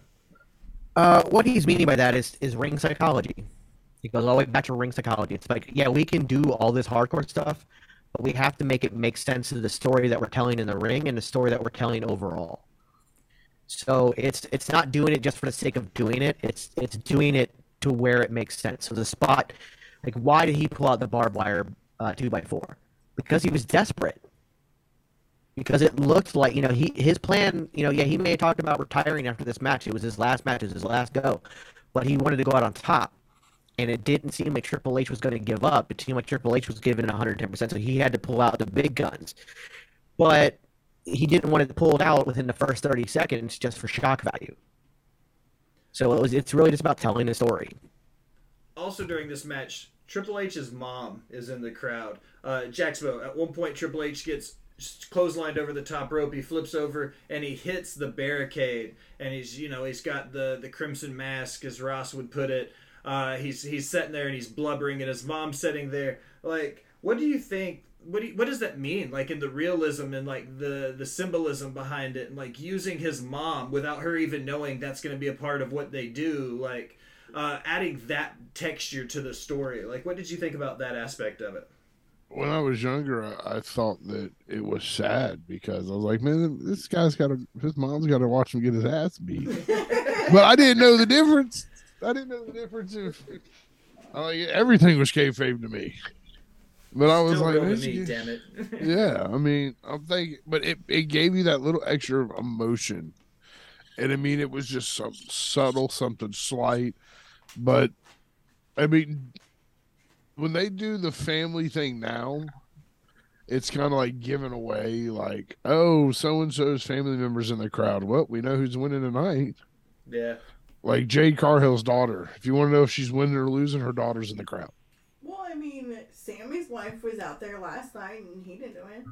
That's the exact opposite for WWE. You're not allowed to win in your hometown if you work for them. Or your birthday. If you wrestle on your birthday, you're guaranteed taking an L on your birthday. We Taking saw a Bianca win in her hometown. big fucking L. We did see Bianca beat Becky. Oh, We saw yeah. Bianca beat Becky in Knoxville. Yes, we did. There's always exceptions to the rule in WWE. There's always going to be an exception to the rule, but the rule is if you're in your hometown, you lose. It's like Big E was in Tampa at WrestleMania and lost to Bobby Lashley. Like, it happens all the time. Whereas in AEW, you're guaranteed a win if you're in your hometown. Like, there has been no exception to that rule recently. So much to the point where they give the belt to Jon Moxley in a complete squash of CM Punk only a week and a half later to give it back to Punk in Chicago to give a hometown win. So, again, makes no fucking sense. But, hey, Tony Khan, two-time Booker of the Year. Fucking bullshit. Oh, really? So we get to the finish of the match. There's the pedigree and then the kick out. Okay. Then they do the pedigree the second time on the thumbtacks. Foley historically says, like, I might lose an eye, but think about the pop. This question isn't about the thumbtacks, though. This question is about protected finishers. Up until this point, nobody had kicked out of the pedigree yet. Foley was the first person in WWE to kick out of this finisher. This is big for me because Kenny Omega doesn't do the one-winged angel unless he knows he's going to get the pinfall for the victory. There seems to be very few finishers that are truly protected anymore. Jackson, Superbeard, either one of you, can you think of any finisher that was protected as well as the pedigree was up until this moment? Baron Corbin's End of Days. Up until Drew McIntyre did it that one time, and still he's the only person to ever do it. Yep. I couldn't think of very many. The Tombstone for a long time, but then even people started kicking out of that. I would say the Stunner was really protected for a long time. For sure. People's Elbow. The Rock wouldn't do the People's Elbow unless he was going to finish him with it. Mankind kicked out of the People's Elbow and Stone Cold kicked out of it. And those were arguably two of his biggest rivals outside of Cena, maybe. But both of them did, but not very many people kicked out. I guess protected finishers. What does that mean to you guys? Do you think there's still a thing, or is it now just everything's a super kick party? Well, it's absolutely so rare. I can think of, like I said, the One-Winged Angel is the only one I can think of in wrestling right now that is 100% win rate. It's the only one I can think of. Depending on who's hitting the One-Winged Angel. Because if Will Ospreay hits the One-Winged Angel, you can kick out of it. Kenny Omega is One-Winged Angel. Okay. The one that is protected, but it's not Ospreay's finisher. It's just he's just using it to piss off Omega. But like Baron Corbin, like I said, only one person has ever kicked out of that move, and other than that, it's 100%. Besides that one time,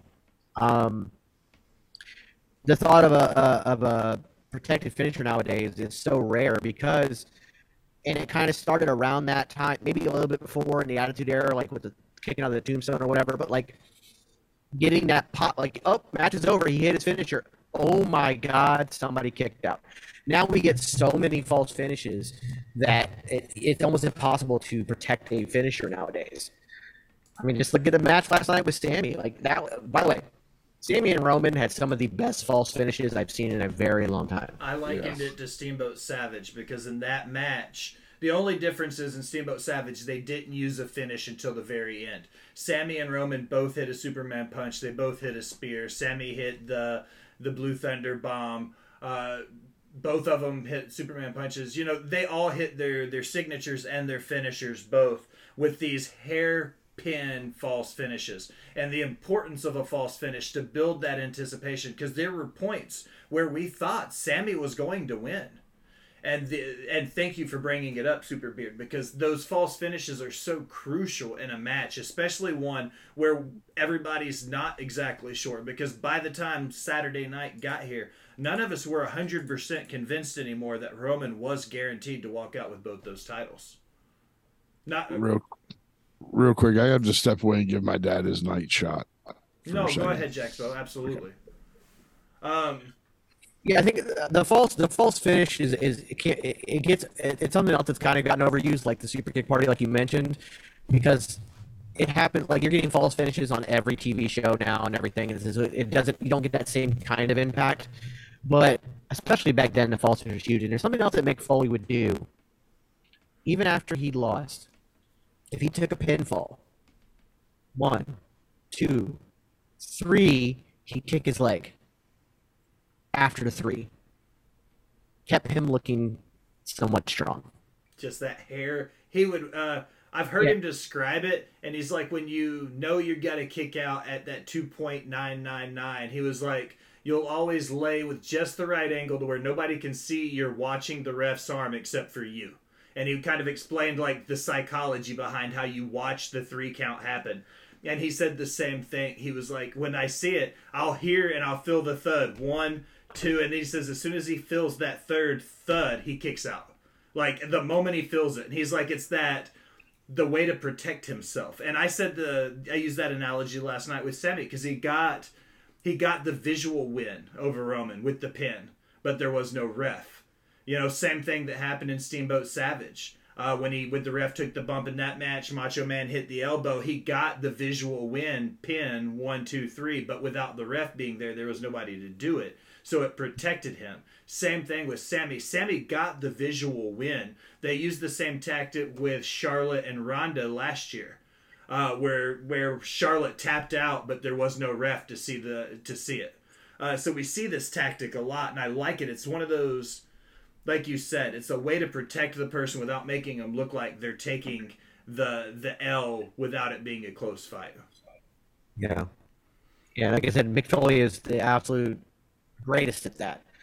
And you saw it in that match too.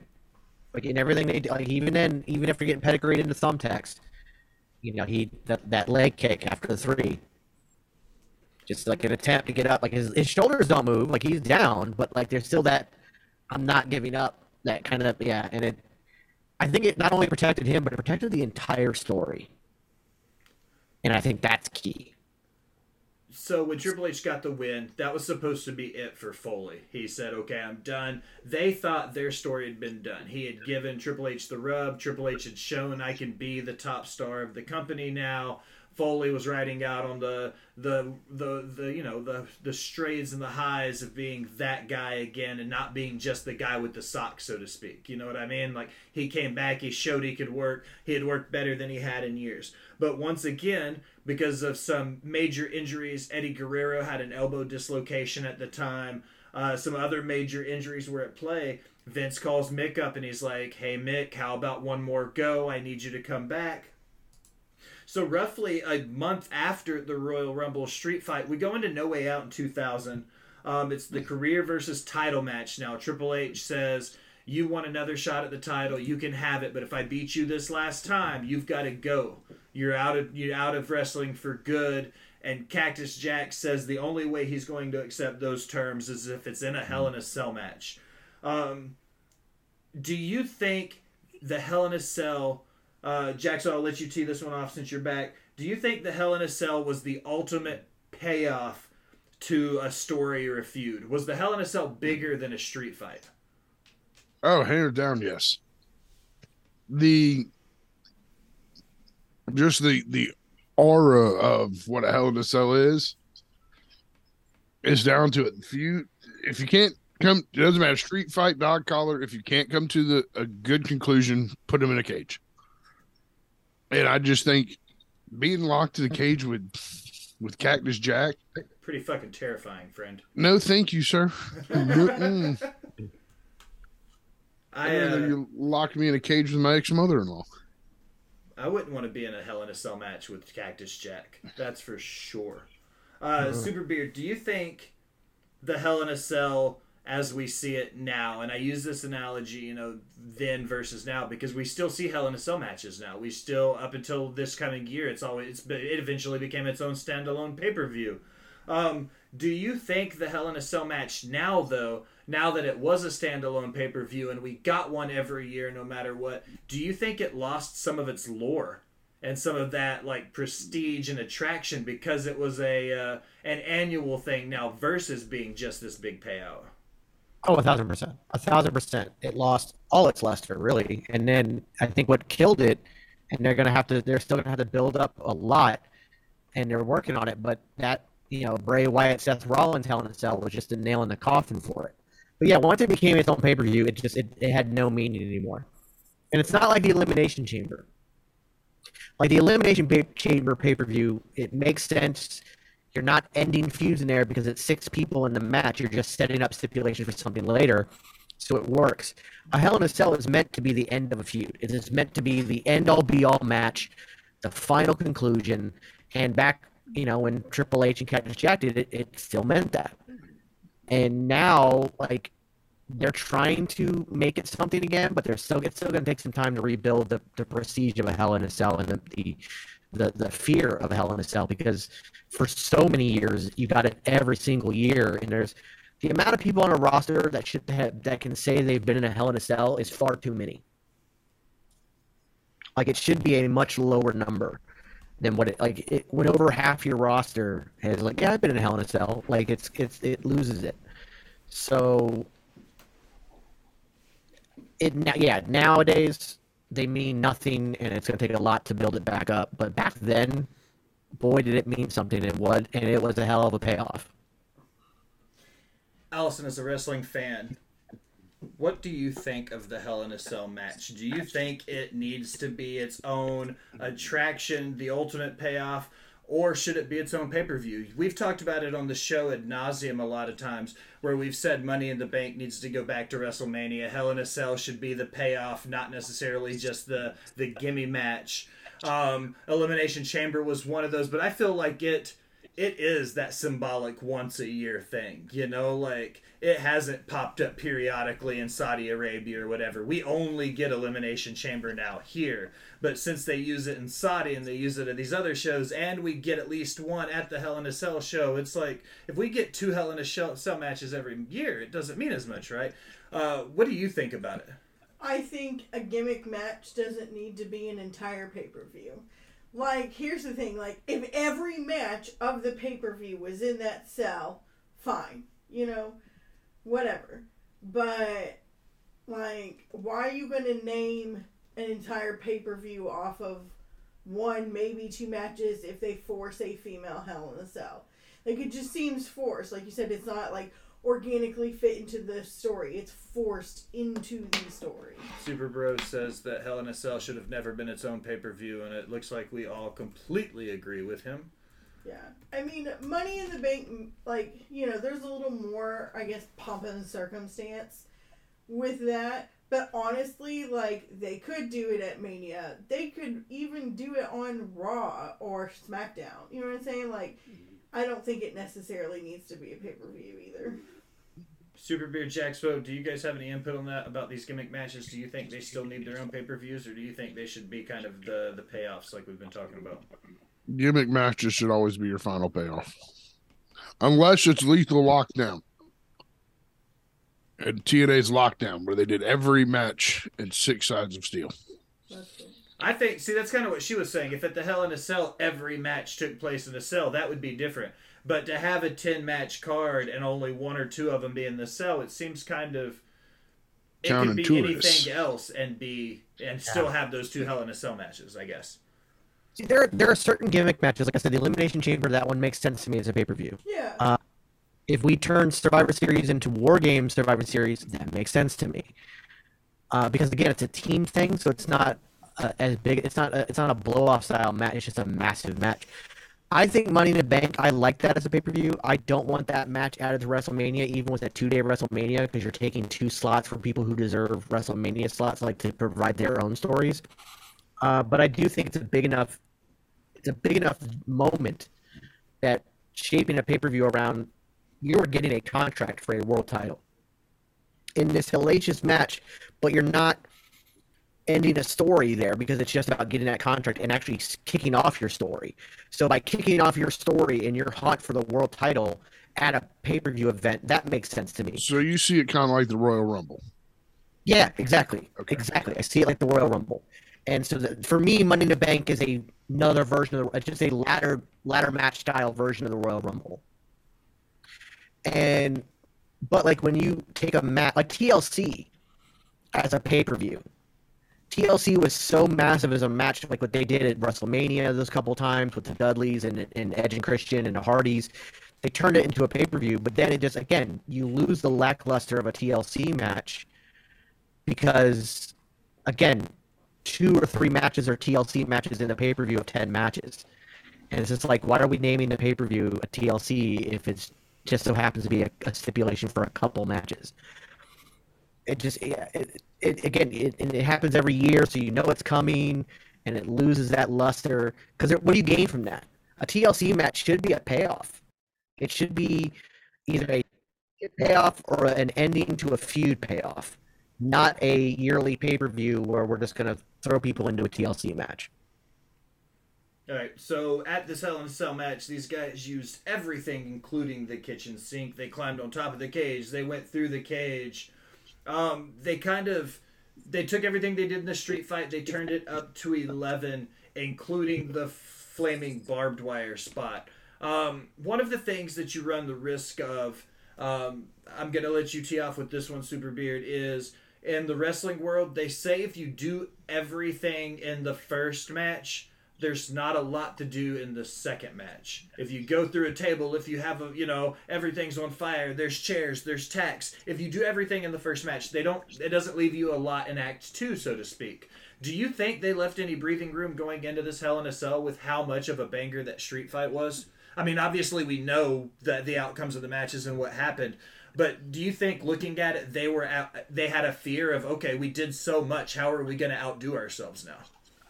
I absolutely think they had a fear of it because the feud was supposed to be over with the street fight. Like, it wasn't supposed to continue on. And like you said, circumstances kind of required Vince to call Mick back. So they, of course, went out there and put everything out there. So like they're like, oh, no. I'm sure there was a moment of fear, like, how do we top what we did when we went out there and gave it our all? But at the same time, I think they did it. I think they were able to go out there. I still put the street fight over the Hell in a Cell for me, but it's like a 1A, 1B situation. It's not that was so bad. It's a 1A, 1B. And they, I think, gave it their all to try to top the street fight out of necessity because, like I said, they weren't expecting it at all. Jacksonville, what you think? I think the street fight out of me was the best one because they gave it to Raw.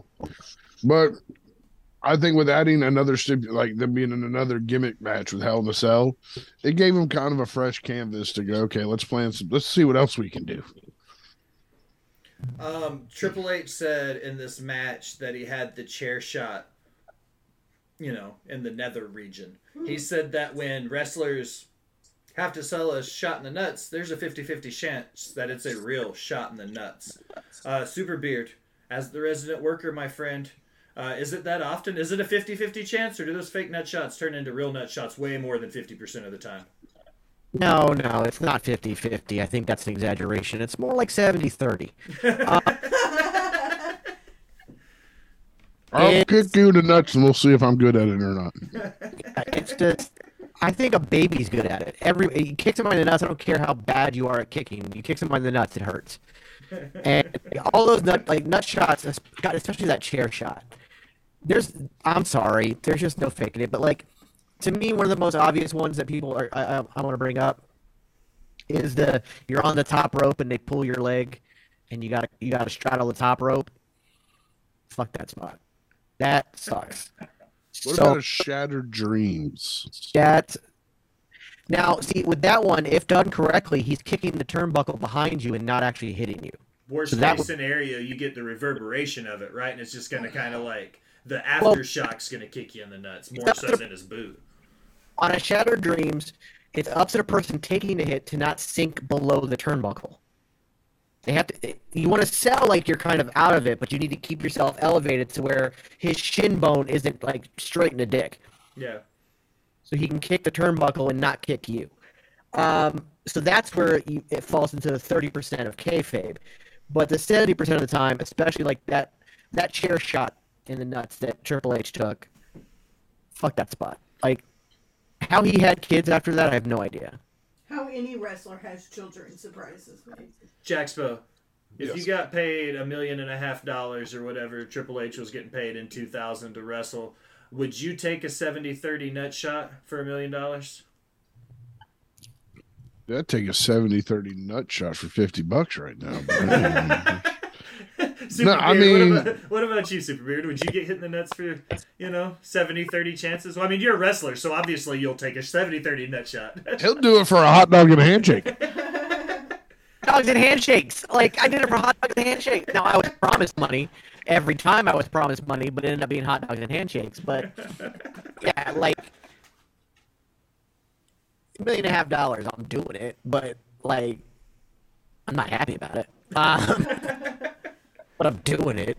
But also, the thing is I'm not doing it if it doesn't make sense to the story. And that made sense to everything they were doing. They found a way to work it in. It made sense, ring psychology-wise and everything else. So I was perfectly okay with it. Yeah, I take that shot every day of the week. Just, again, I'm getting paid $1.5 million and I'm putting on one hell of a show. Sure. Yeah, let me do it. Jaxpo. A very key and focal point of this story is Stephanie McMahon Helmsley. We've seen different variations of Steph from when she first came into the company as the shy, nervous daughter of the owner, all the way through the women's world champion to being, WWE's boss bitch in charge and chief brand officer and eventually CEO. What do you think about the evolution of Stephanie throughout her career, but specifically where Stephanie was at this point alongside Hunter being the game and what they were doing in WWE? I think she was a home wrecker. Hunter and China had a perfect relationship, and she came in there and she done wrecked up the home, stirring up the pot. Couldn't let dogs lie. Listen, sir, sir. Yeah, my opinion, not yours. That is not at all what happened. It is what happened. So She's a home what wrecker. happened? She is a backstabbing home wrecker who stole China's man. Ben, it is not what happened. China and Triple H were already broken up when the first fake kayfabe version of the marriage happened. Yeah, because Stephanie McMahon was doing a little. No, they humming weren't. in his ear and shit.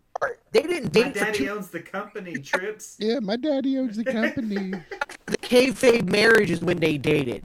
China and Triple H had been broken up for a long The ass homewrecker. by the time they dated. According to Homewrecker. China's documentary, like She made when she was high the whole time. hey, It doesn't matter. It came Hey, out. I'm high all the whole time, and I'm a hell of a Yeah, jerk. so am I. You're not on what she was on. True, very, very true. Sister has flat out said that documentary is full of shit. Well, It I never- don't believe her sister. I think her sister's full of shit. I think that just because you have an opinion doesn't mean you can't be wrong. Because when your opinion is about something objective, like the fact that Triple H and China weren't even together, it's wrong. And that's something to be put out there. Yes. It's- Stephanie was wrong for doing that in China. You are It pissed needs to be out there. right now by putting out false facts about it. You are the misinformation, sir. I'm not false faxing it. Go back and watch China's documentary and watch what came out of China's lips. Okay. That's the most facts you need. Then how about you go look at the interview she did after the documentary where she said she didn't mean half the shit she said, and that shit. Once I watch that, which I just choose not to watch. Exactly. Even China put out misinformation herself, which happens all the time. People all do it. I think she was under narcotics when she said she put out misinformation. I But think the playing original devil's documentary. advocate here. That's when she made the documentary. But I get to play devil's advocate here because I had Russo on the show. Fuck that guy. But Sorry. but my point is he was the guy sitting in the chair a lot, going through the Attitude Era for a little bit of it, and he was very close, personal friends with China all the way up until the very end. And he told us during the interview that if WWE had just answered the phone, they think the last few weeks of that woman's life would have been very, very different. I agree with that. I agree with that for sure. So I think that Well, whether it is- Steph was a home wrecker or not, I think there's some questionable points where if you end one relationship and you immediately start another one, like was that second one there before the first one ended, kind of thing. You see what I'm saying? Years. It wasn't immediately after. It was two. Yeah. The kayfabe one started immediately after. The kayfabe one on screen started immediately after. I feel like I should move the squares to opposite sides of the screen now to put me and Superbeard on one side and Allison and Jacksville on the other. He's a home wrecker, and Allison knows it, and I know it, and that's all that mattered. And I didn't tell my mama you're picking on me. Y'all are fucking QAnon wrestling at this point. You're the fucking QAnon wrestling. You Newsmax motherfuckers. That is false shit. What did we get called? We got called Russian City Radio the other day because City Radio. we got told we were editing hosts. I got called, and you could ask Superbeard this. I got called a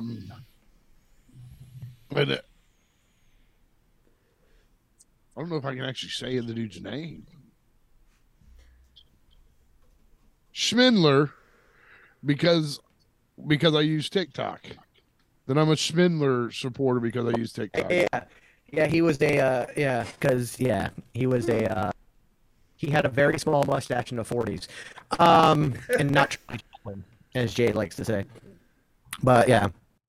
At least she wasn't wrecking homes like Stephanie McMahon was wrecking home.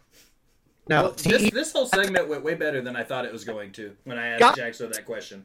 Oh, you're welcome. China went to God, and God stepped in and messed up his microphone so he couldn't say that shit again. She said, "Stop it. We got to Yup. stop this nonsense." Newsmax, Fox News bullshit. Y'all go hang out with Tyrus and fucking Ben Shapiro and shut the fuck up. Because that is false bullshit information getting put out there. And the reason, and it's shit like that, like it's the dirt sheets and it's shit like that that makes Wrestle Talk so fucking toxic. It's shit like that. And I know that you're joking, Ginger, and I know that you're not actually meaning this shit. But fucking that is the exact, like the people that actually mean that shit. Fuck those people, man. Fuck those people. Fuck them. I'm so tired of toxicity. And I have a fucking podcast called Wrestling with Toxicity to fight that shit. Because fuck that shit. Fucking. But to see her evolution to becoming shy to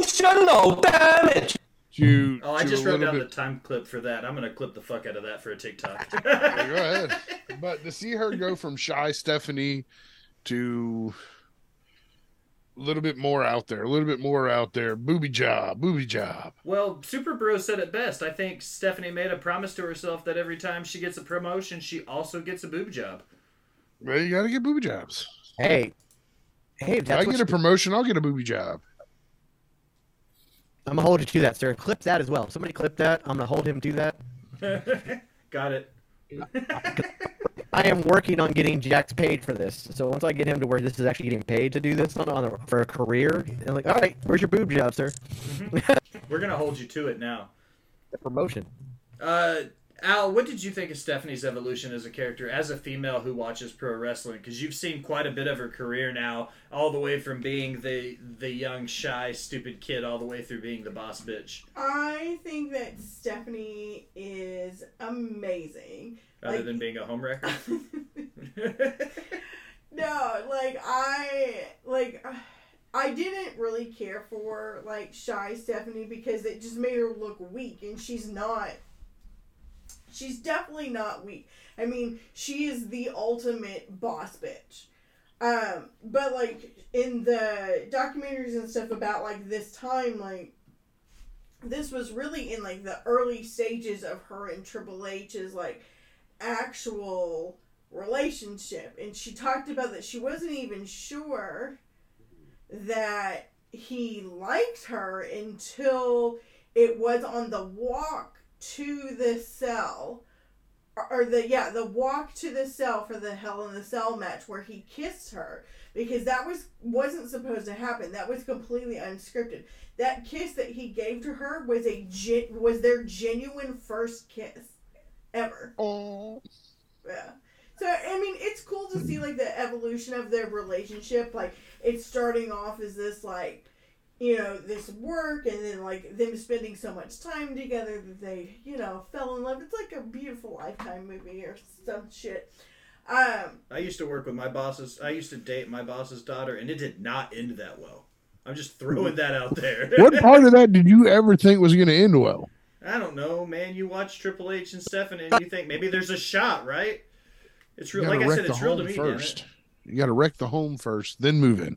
Oh, so I should have dated his wife and not his daughter? Is that what you're saying? Exactly. Wow. So who's the homewrecker now, Jaxpo? Who's the homewrecker now?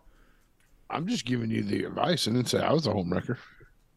Hey, I divorced my first wife because she was a homewrecker. Let me just put it that way. I've divorced. She wrecked my home. Moving right along. Flaming barbed wire spot. We talked about some of the spots. I said they turned them up to 11. Do you think this was that pinnacle, Superbeard? Them standing on top of the cage, lighting it on fire, everything that they had done over the last 2.5 months up to this match. Was this it? Was that it? Mankind standing there with the flaming 2x4. Was this the apex for them in this payoff, this series? Yeah, I think so. I think that it was. It's kind of hard to get much bigger than that. Although I think Mick Foley has gotten bigger than that. Specifically the Edge match. But for them, it really was that it was that pillar moment. It was that Mount Everest, that peak moment, which is it was the shock. Because again, how often have we seen fire besides Inferno matches? But how often have we really seen fire in a wrestling match for WWE? Fire is a protected finish. Fire is definitely a protected finish. That's for sure. There's very few times guys kick out of fire. I mean, Cody did. I was saying Cody kicked out of fire. Well, Cody was the one giving Andrade the move. The reverse suplex. Yeah. Even though he was the one that went through the table and went through the fire to take it. Yeah. Superbeard, the bump through the cage. Which was more impressive to you? When he got thrown off the cage through the ring with the Taker, through the top of the cage the first time against Taker, or the second time he went through it against against Triple H? Which of the three Mankind bumps do you think was the most impressive? I think the most impressive is the Triple H one because he'd already went through that hell, and the fact that he was still willing to do it. But this time it was planned out much better as well. I think that the first throw off the top of the Hell in a Cell against Taker was I don't want to say impressive. Awe-inspiring, shocking, absolutely insane. But I'm not impressed by somebody trying to kill themselves. The bump into the cage in the Taker match almost killed Taker. Had he stepped 1 inch further to the right, he'd have died. Like, he'd have went over and it. And the fact that Foley lived through that was insane in and of itself as well. But you saw how he landed because it wasn't planned. That spot wasn't supposed to happen yet.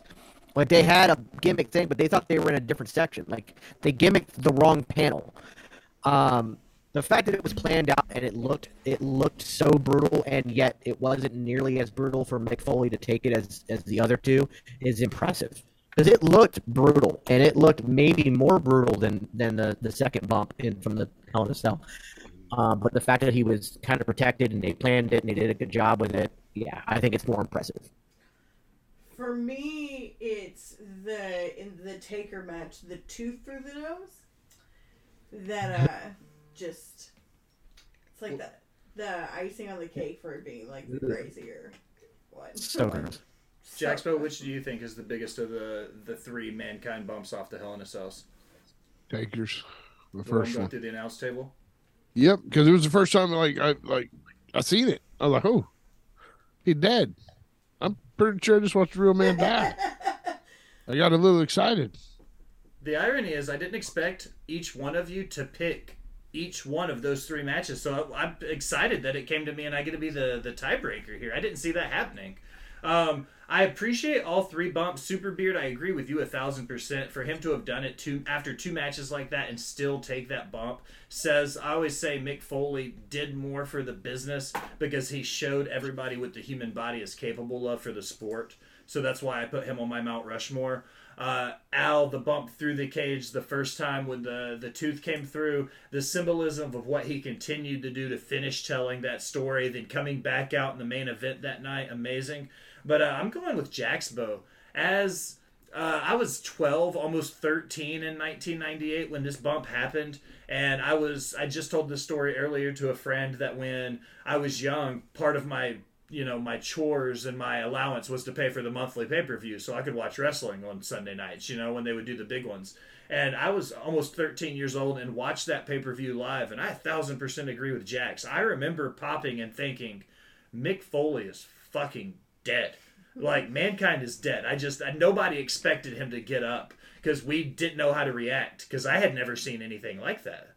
So I'm going to break the tie. I'm going to go with Jaxbo and say it was the Hell in a Cell bump at King of the Ring. I think that's my favorite, what I think was the most impressive of the three. So after Triple H got the pin, he got the finish after the bump, the pedigree, 1, 2, 3. Mankind once again tries to ride off into the distance. This wraps up the story. We get to WrestleMania 2000 in the build. Triple H is still the WWE champion. This is where we get into the Fatal 4-Way match, and it wasn't initially supposed to be a Fatal 4-Way. We had the three McMahon, Steph, Shane, and Vince. They all had somebody in their corner. Steph with Triple H, Shane with Big Show, Vince with the Corporate Rock at that point. And then Linda came in, and she was like, we're going to correct this family. I'm going to make it work. I'm throwing somebody into this match, so it's now a Fatal 4-Way. And they finally give Mick Foley his WrestleMania moment and let Mick headline a WrestleMania. Correct me if I'm wrong, this still stands as the only main event he ever did at WrestleMania, right, guys? And this was kind of the ultimate payout. Triple H wins the Fatal 4-Way. Mankind gets to main event WrestleMania. This story comes to a head. Mankind retires. Triple H goes on to win the umpteen million championships he has. But for you guys, do you think WrestleMania and that payoff was kind of like the coup de grace for Mankind? Was that the last thing he needed, short of maybe winning a Royal Rumble or some of these one-offs? Was main eventing WrestleMania the only notch in his hat he didn't have yet? I would say so. Because I don't think the Rumble really mattered to him. I think it was just the Mania is the one that mattered. And so for him to finally get that main event, he like, okay, now I really think if I get a call to come back, I don't necessarily need to say yes. I think it might have been, like, I mean, granted he does. But, like, he could have easily said no from then on out and been okay. I think he'd have been good, world champion, WrestleMania headliner, massive matches, historical moments. I think he was good at that point. Jaxpo, what you think? I think it was a perfect ending. He got his three great matches in a series with a rival that he's had for years, and their storytelling. He got what he deserved. He got his feather in his hat. He got his WrestleMania. He got his main event. I don't think his WrestleMania moment came until Edge. To be honest, that flaming table spot to me will always be Mick Foley WrestleMania. Like, I think so too. But up until this point, this was his moment. Yeah, this was his moment, and he got the moment in the main event against three of the top guys in the business of that. I mean, look who's in the ring with. I mean, he's in the ring with The Rock and Triple H and Big Show. If you had told me after Rock and Sock connection thing that Foley'd ever be back in the ring with The Rock, I'd have laughed at you. Like, no, The Rock's too big for him. The Rock had blown up after that point. Like, it huge. was nuts. For sure. Al, what was your opinions of it to finally see Foley hit that main event moment in WrestleMania? So, funny story. I have not seen this match. Really? This was never on any list.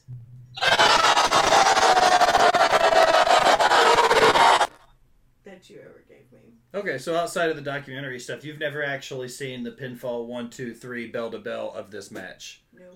Okay, well, I'm gonna not clip that because that's embarrassing for me as the host of this show. It's embarrassing for you as my friend to have not put that on, like, the list of when I said, hey, make me a list of all the wrestling matches you think that I should watch, and it wasn't on there. To be fair, this isn't one of those. If you look at Rock matches or Foley matches or Triple H matches or even Big Show matches, this is seldom on anybody's list for all-time greats of any of these guys. Fair. You've seen all the great Foley matches. You've seen a lot of the great Triple H matches and the Rock matches. This isn't one of those, like, 5-star blockbuster Ricky the Dragon versus Macho Man style Mick Foley Cactus Jack matches. That's not what this is. Well, so I don't feel nearly as bad for not have seen. Okay, well, with it being WrestleMania season and all, my final question for you guys before we plug it and go home is, what is your all-time favorite WrestleMania? Oof. Mine would be WrestleMania 17. First one I actually was able to watch as a kid, like bell to bell from beginning to end. So it always had that soft little spot in my heart. Yeah, I mean, 17 is definitely probably my all-time favorite, although, like, 30, the one that we had in Tampa after the pandemic, I got to go in person, so that holds a special place in my heart. And also the first live 2-day WrestleMania. But I think 17 is just something special. It really is just something special. Also, like, 24 holds a very special place in my heart, solely for the Ric Flair retirement match, which to me, that was his retirement match, and he's never wrestled since, as far as I'm concerned. But, like, even to this day, I would watch the match and I'll cry at the end of that match because it's like You're spreading false rumors, sir. He did wrestle one more time. He wrestled several times after that, but I don't acknowledge those I don't acknowledge those matches. And I don't acknowledge that those were Stephanie's is a home wrecker. No. Every match after that was an exhibition. It was not an actual match. Al, what's your favorite WrestleMania? I'm gonna say probably 3, and it's because it's the first one that I've watched from beginning to end. From bell to bell. Mm-hmm. That works. 3 is my favorite because I think it was the best card. It's one of the better bookings, I think, from beginning to end. I think my biggest takeaway from it was they needed to put Ricky the Dragon and Macho Man as the semi-main event. It was the 4th to end on the card. There were 2 matches between it and the semi-main event, and it was one of 2 titles on the card that night. That's the only like bad booking I say that exists in WrestleMania 3. But next to that, WrestleMania 17, the gimmick WrestleMania, the TLC 2 match, Rock Austin 2 with the Limp Bizkit stuff, like 16-year-old Rill was fucking going crazy for that stuff, man. I loved it. The gimmick battle royale stole the show, though. Yeah, Duke the Dumpster Drosy, Jim Cornette, the Man, Iron fuck. Sheik, Richard, all of them. Yeah, it was so much fun. Well, ladies, gentlemen, we did it. We made it. We did all the damage we could do for one Sunday night. I appreciate the hell out of you, especially you, Super Beard, jumping in last minute to cover home base or second or whatever position you want to play in this cliche. Jaxo, I'm going to give you the chance to tee off here first. It's your first time on this show. This is the chance to plug your stuff. Tell everybody where to find you. Put yourself over. You can find me pretty much Monday through Friday at twitch.tv/the Panda Wrestling Company. You can find me also on Tuesday nights on the Wrestling with Toxicity on the twitch.tv/Geeks and Noobs. And other than that, I really don't plug my other socials. They're just there. Super Beard, tell everybody what's going on over at Geeks and Noobs and Panda Wrestling Company. So you can go to twitch.tv/the Geeks and Noobs. I run several shows there all week long. We have the flagship show of the Geeks and Noobs podcast, Thursday nights, 8 p.m. Eastern, where we talk about comic book movies and whatnot. This week we'll be doing a full spoilerific review of Ant-Man and Wasp: Quantumania. Tuesday nights at 7 p.m. Eastern is Wrestling with Toxicity with an NXT watch-along, which is simulcasted not just on twitch.tv/Geeks and Noobs, but also youtube.com/TGN Networks, which everybody please go subscribe, as well as twitch.tv/Panda Wrestling Company, where I'm also seeing, Jack said 5 days a week. It's really 7 days a week for both of us. It is very rare that we are not on the air on that channel or on my channel. So We're doing something behind the scenes. You guys work more than I do as far as content creation goes, because I stream. I usually do 5 nights a week, plus my interviews, plus botch spots, plus trivia. And then I find out you guys are still streaming between the two of you 7 nights a week. I'm like, well, fuck, I need to step my game up. Also, I want to plug that starting, I believe, this Monday night, if all goes well. If not, it'll be next Monday night. But we have a new show coming to the Geeks and Noobs on Monday nights. It's going to be a Raw watch-along called Monday Night Punk Driver. And it's with my good friend Comic Punk Guy as the host. Ginger and I will be on the show as well. And it's going to be us really breaking down what's going on in Raw, on top of like fun segments and funny moments and talking about punk music and all kinds of stuff like that. So it'll be a really fun 3-hour show Monday nights, starting at probably 7:45 p.m. But like 8 o'clock is when when Raw starts, so 8 p.m. Eastern. So that'll be fun. So make sure you check that out as well. And also you can find me on TikTok, Superbeard, Instagram, SuperbeardVH, Twitter, SuperbeardVH. So yeah. Al, you're up. You can find me on tweeters and the Tiki Talkie, Just a Girl 918, like the No Doubt song. Yes, that's where it's from. I'm just a girl. It has literally been my username since middle school. That AIM, 100% was my AIM username. I've used it forever. My AIM Instagram name or whatever came from a Primus song. I don't even remember what it was. I don't remember mine. I just remember mine ended with 6942. I don't remember. Sorry, go ahead, Al, as we derail your plugs. I have 791 followers. So close. So close. Thanks to Heel Mike for all the assistance with getting the followers so that I can go live on TikTok because, Will needs a babysitter everywhere he goes to keep him out of trouble. And since we got rid of our yellow shoes, I need somebody to go live with me on TikTok. So, I made a decision today that I haven't fully told Will about yet. But, so, news for everyone. Starting in season 3, I will be bringing back the Heel support group comic. So I take all those figures that you see up above Will's head, and we do like a comic strip with them, including the little cornet figure. Fuck you, Russo. Double cheese, double bacon. But I've decided that once a month I will be adding a stop motion cartoon to it as well. Well, that's news to me. That's what I said. I decided it today when I was on with Katie that I was going to do that. That's a lot of work. I know. They're not going to be very long. I've like trialed it a couple of times. Like I made a little like rock Roman one like a year ago. That's pretty funny. But yeah. So sorry for the yawn. But yeah, so follow me on the Tiki Talkie so that I can go live. Follow my Twitter. We've got some good stuff coming in season 3 as we're starting to wrap up season 2. So it'll be super fun. Season 3 will also have my own show, the Boss Bitch Power Hour. So, yeah. Well, it's time to do shout outs. You need to follow my friends. Follow Mr. B-Roll. Follow Husky Roads. Follow Self Bet Wrestling. Follow Brett Wyatt. Follow Too Tall Tyler. Follow Brian's House of Random. He's another guy over on TikTok. He's only like 50 away from hitting 1,000. He's real close to getting there.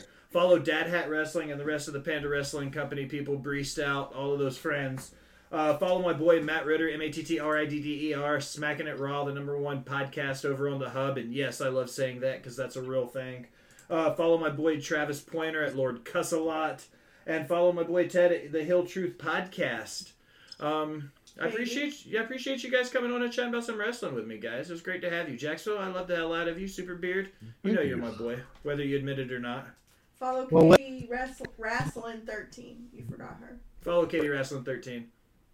For Will, I just want you to know.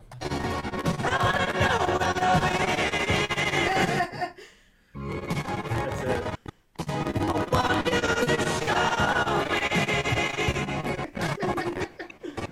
Okay. That's my walk-off music. That means the show's been going for too long. So you know what that means?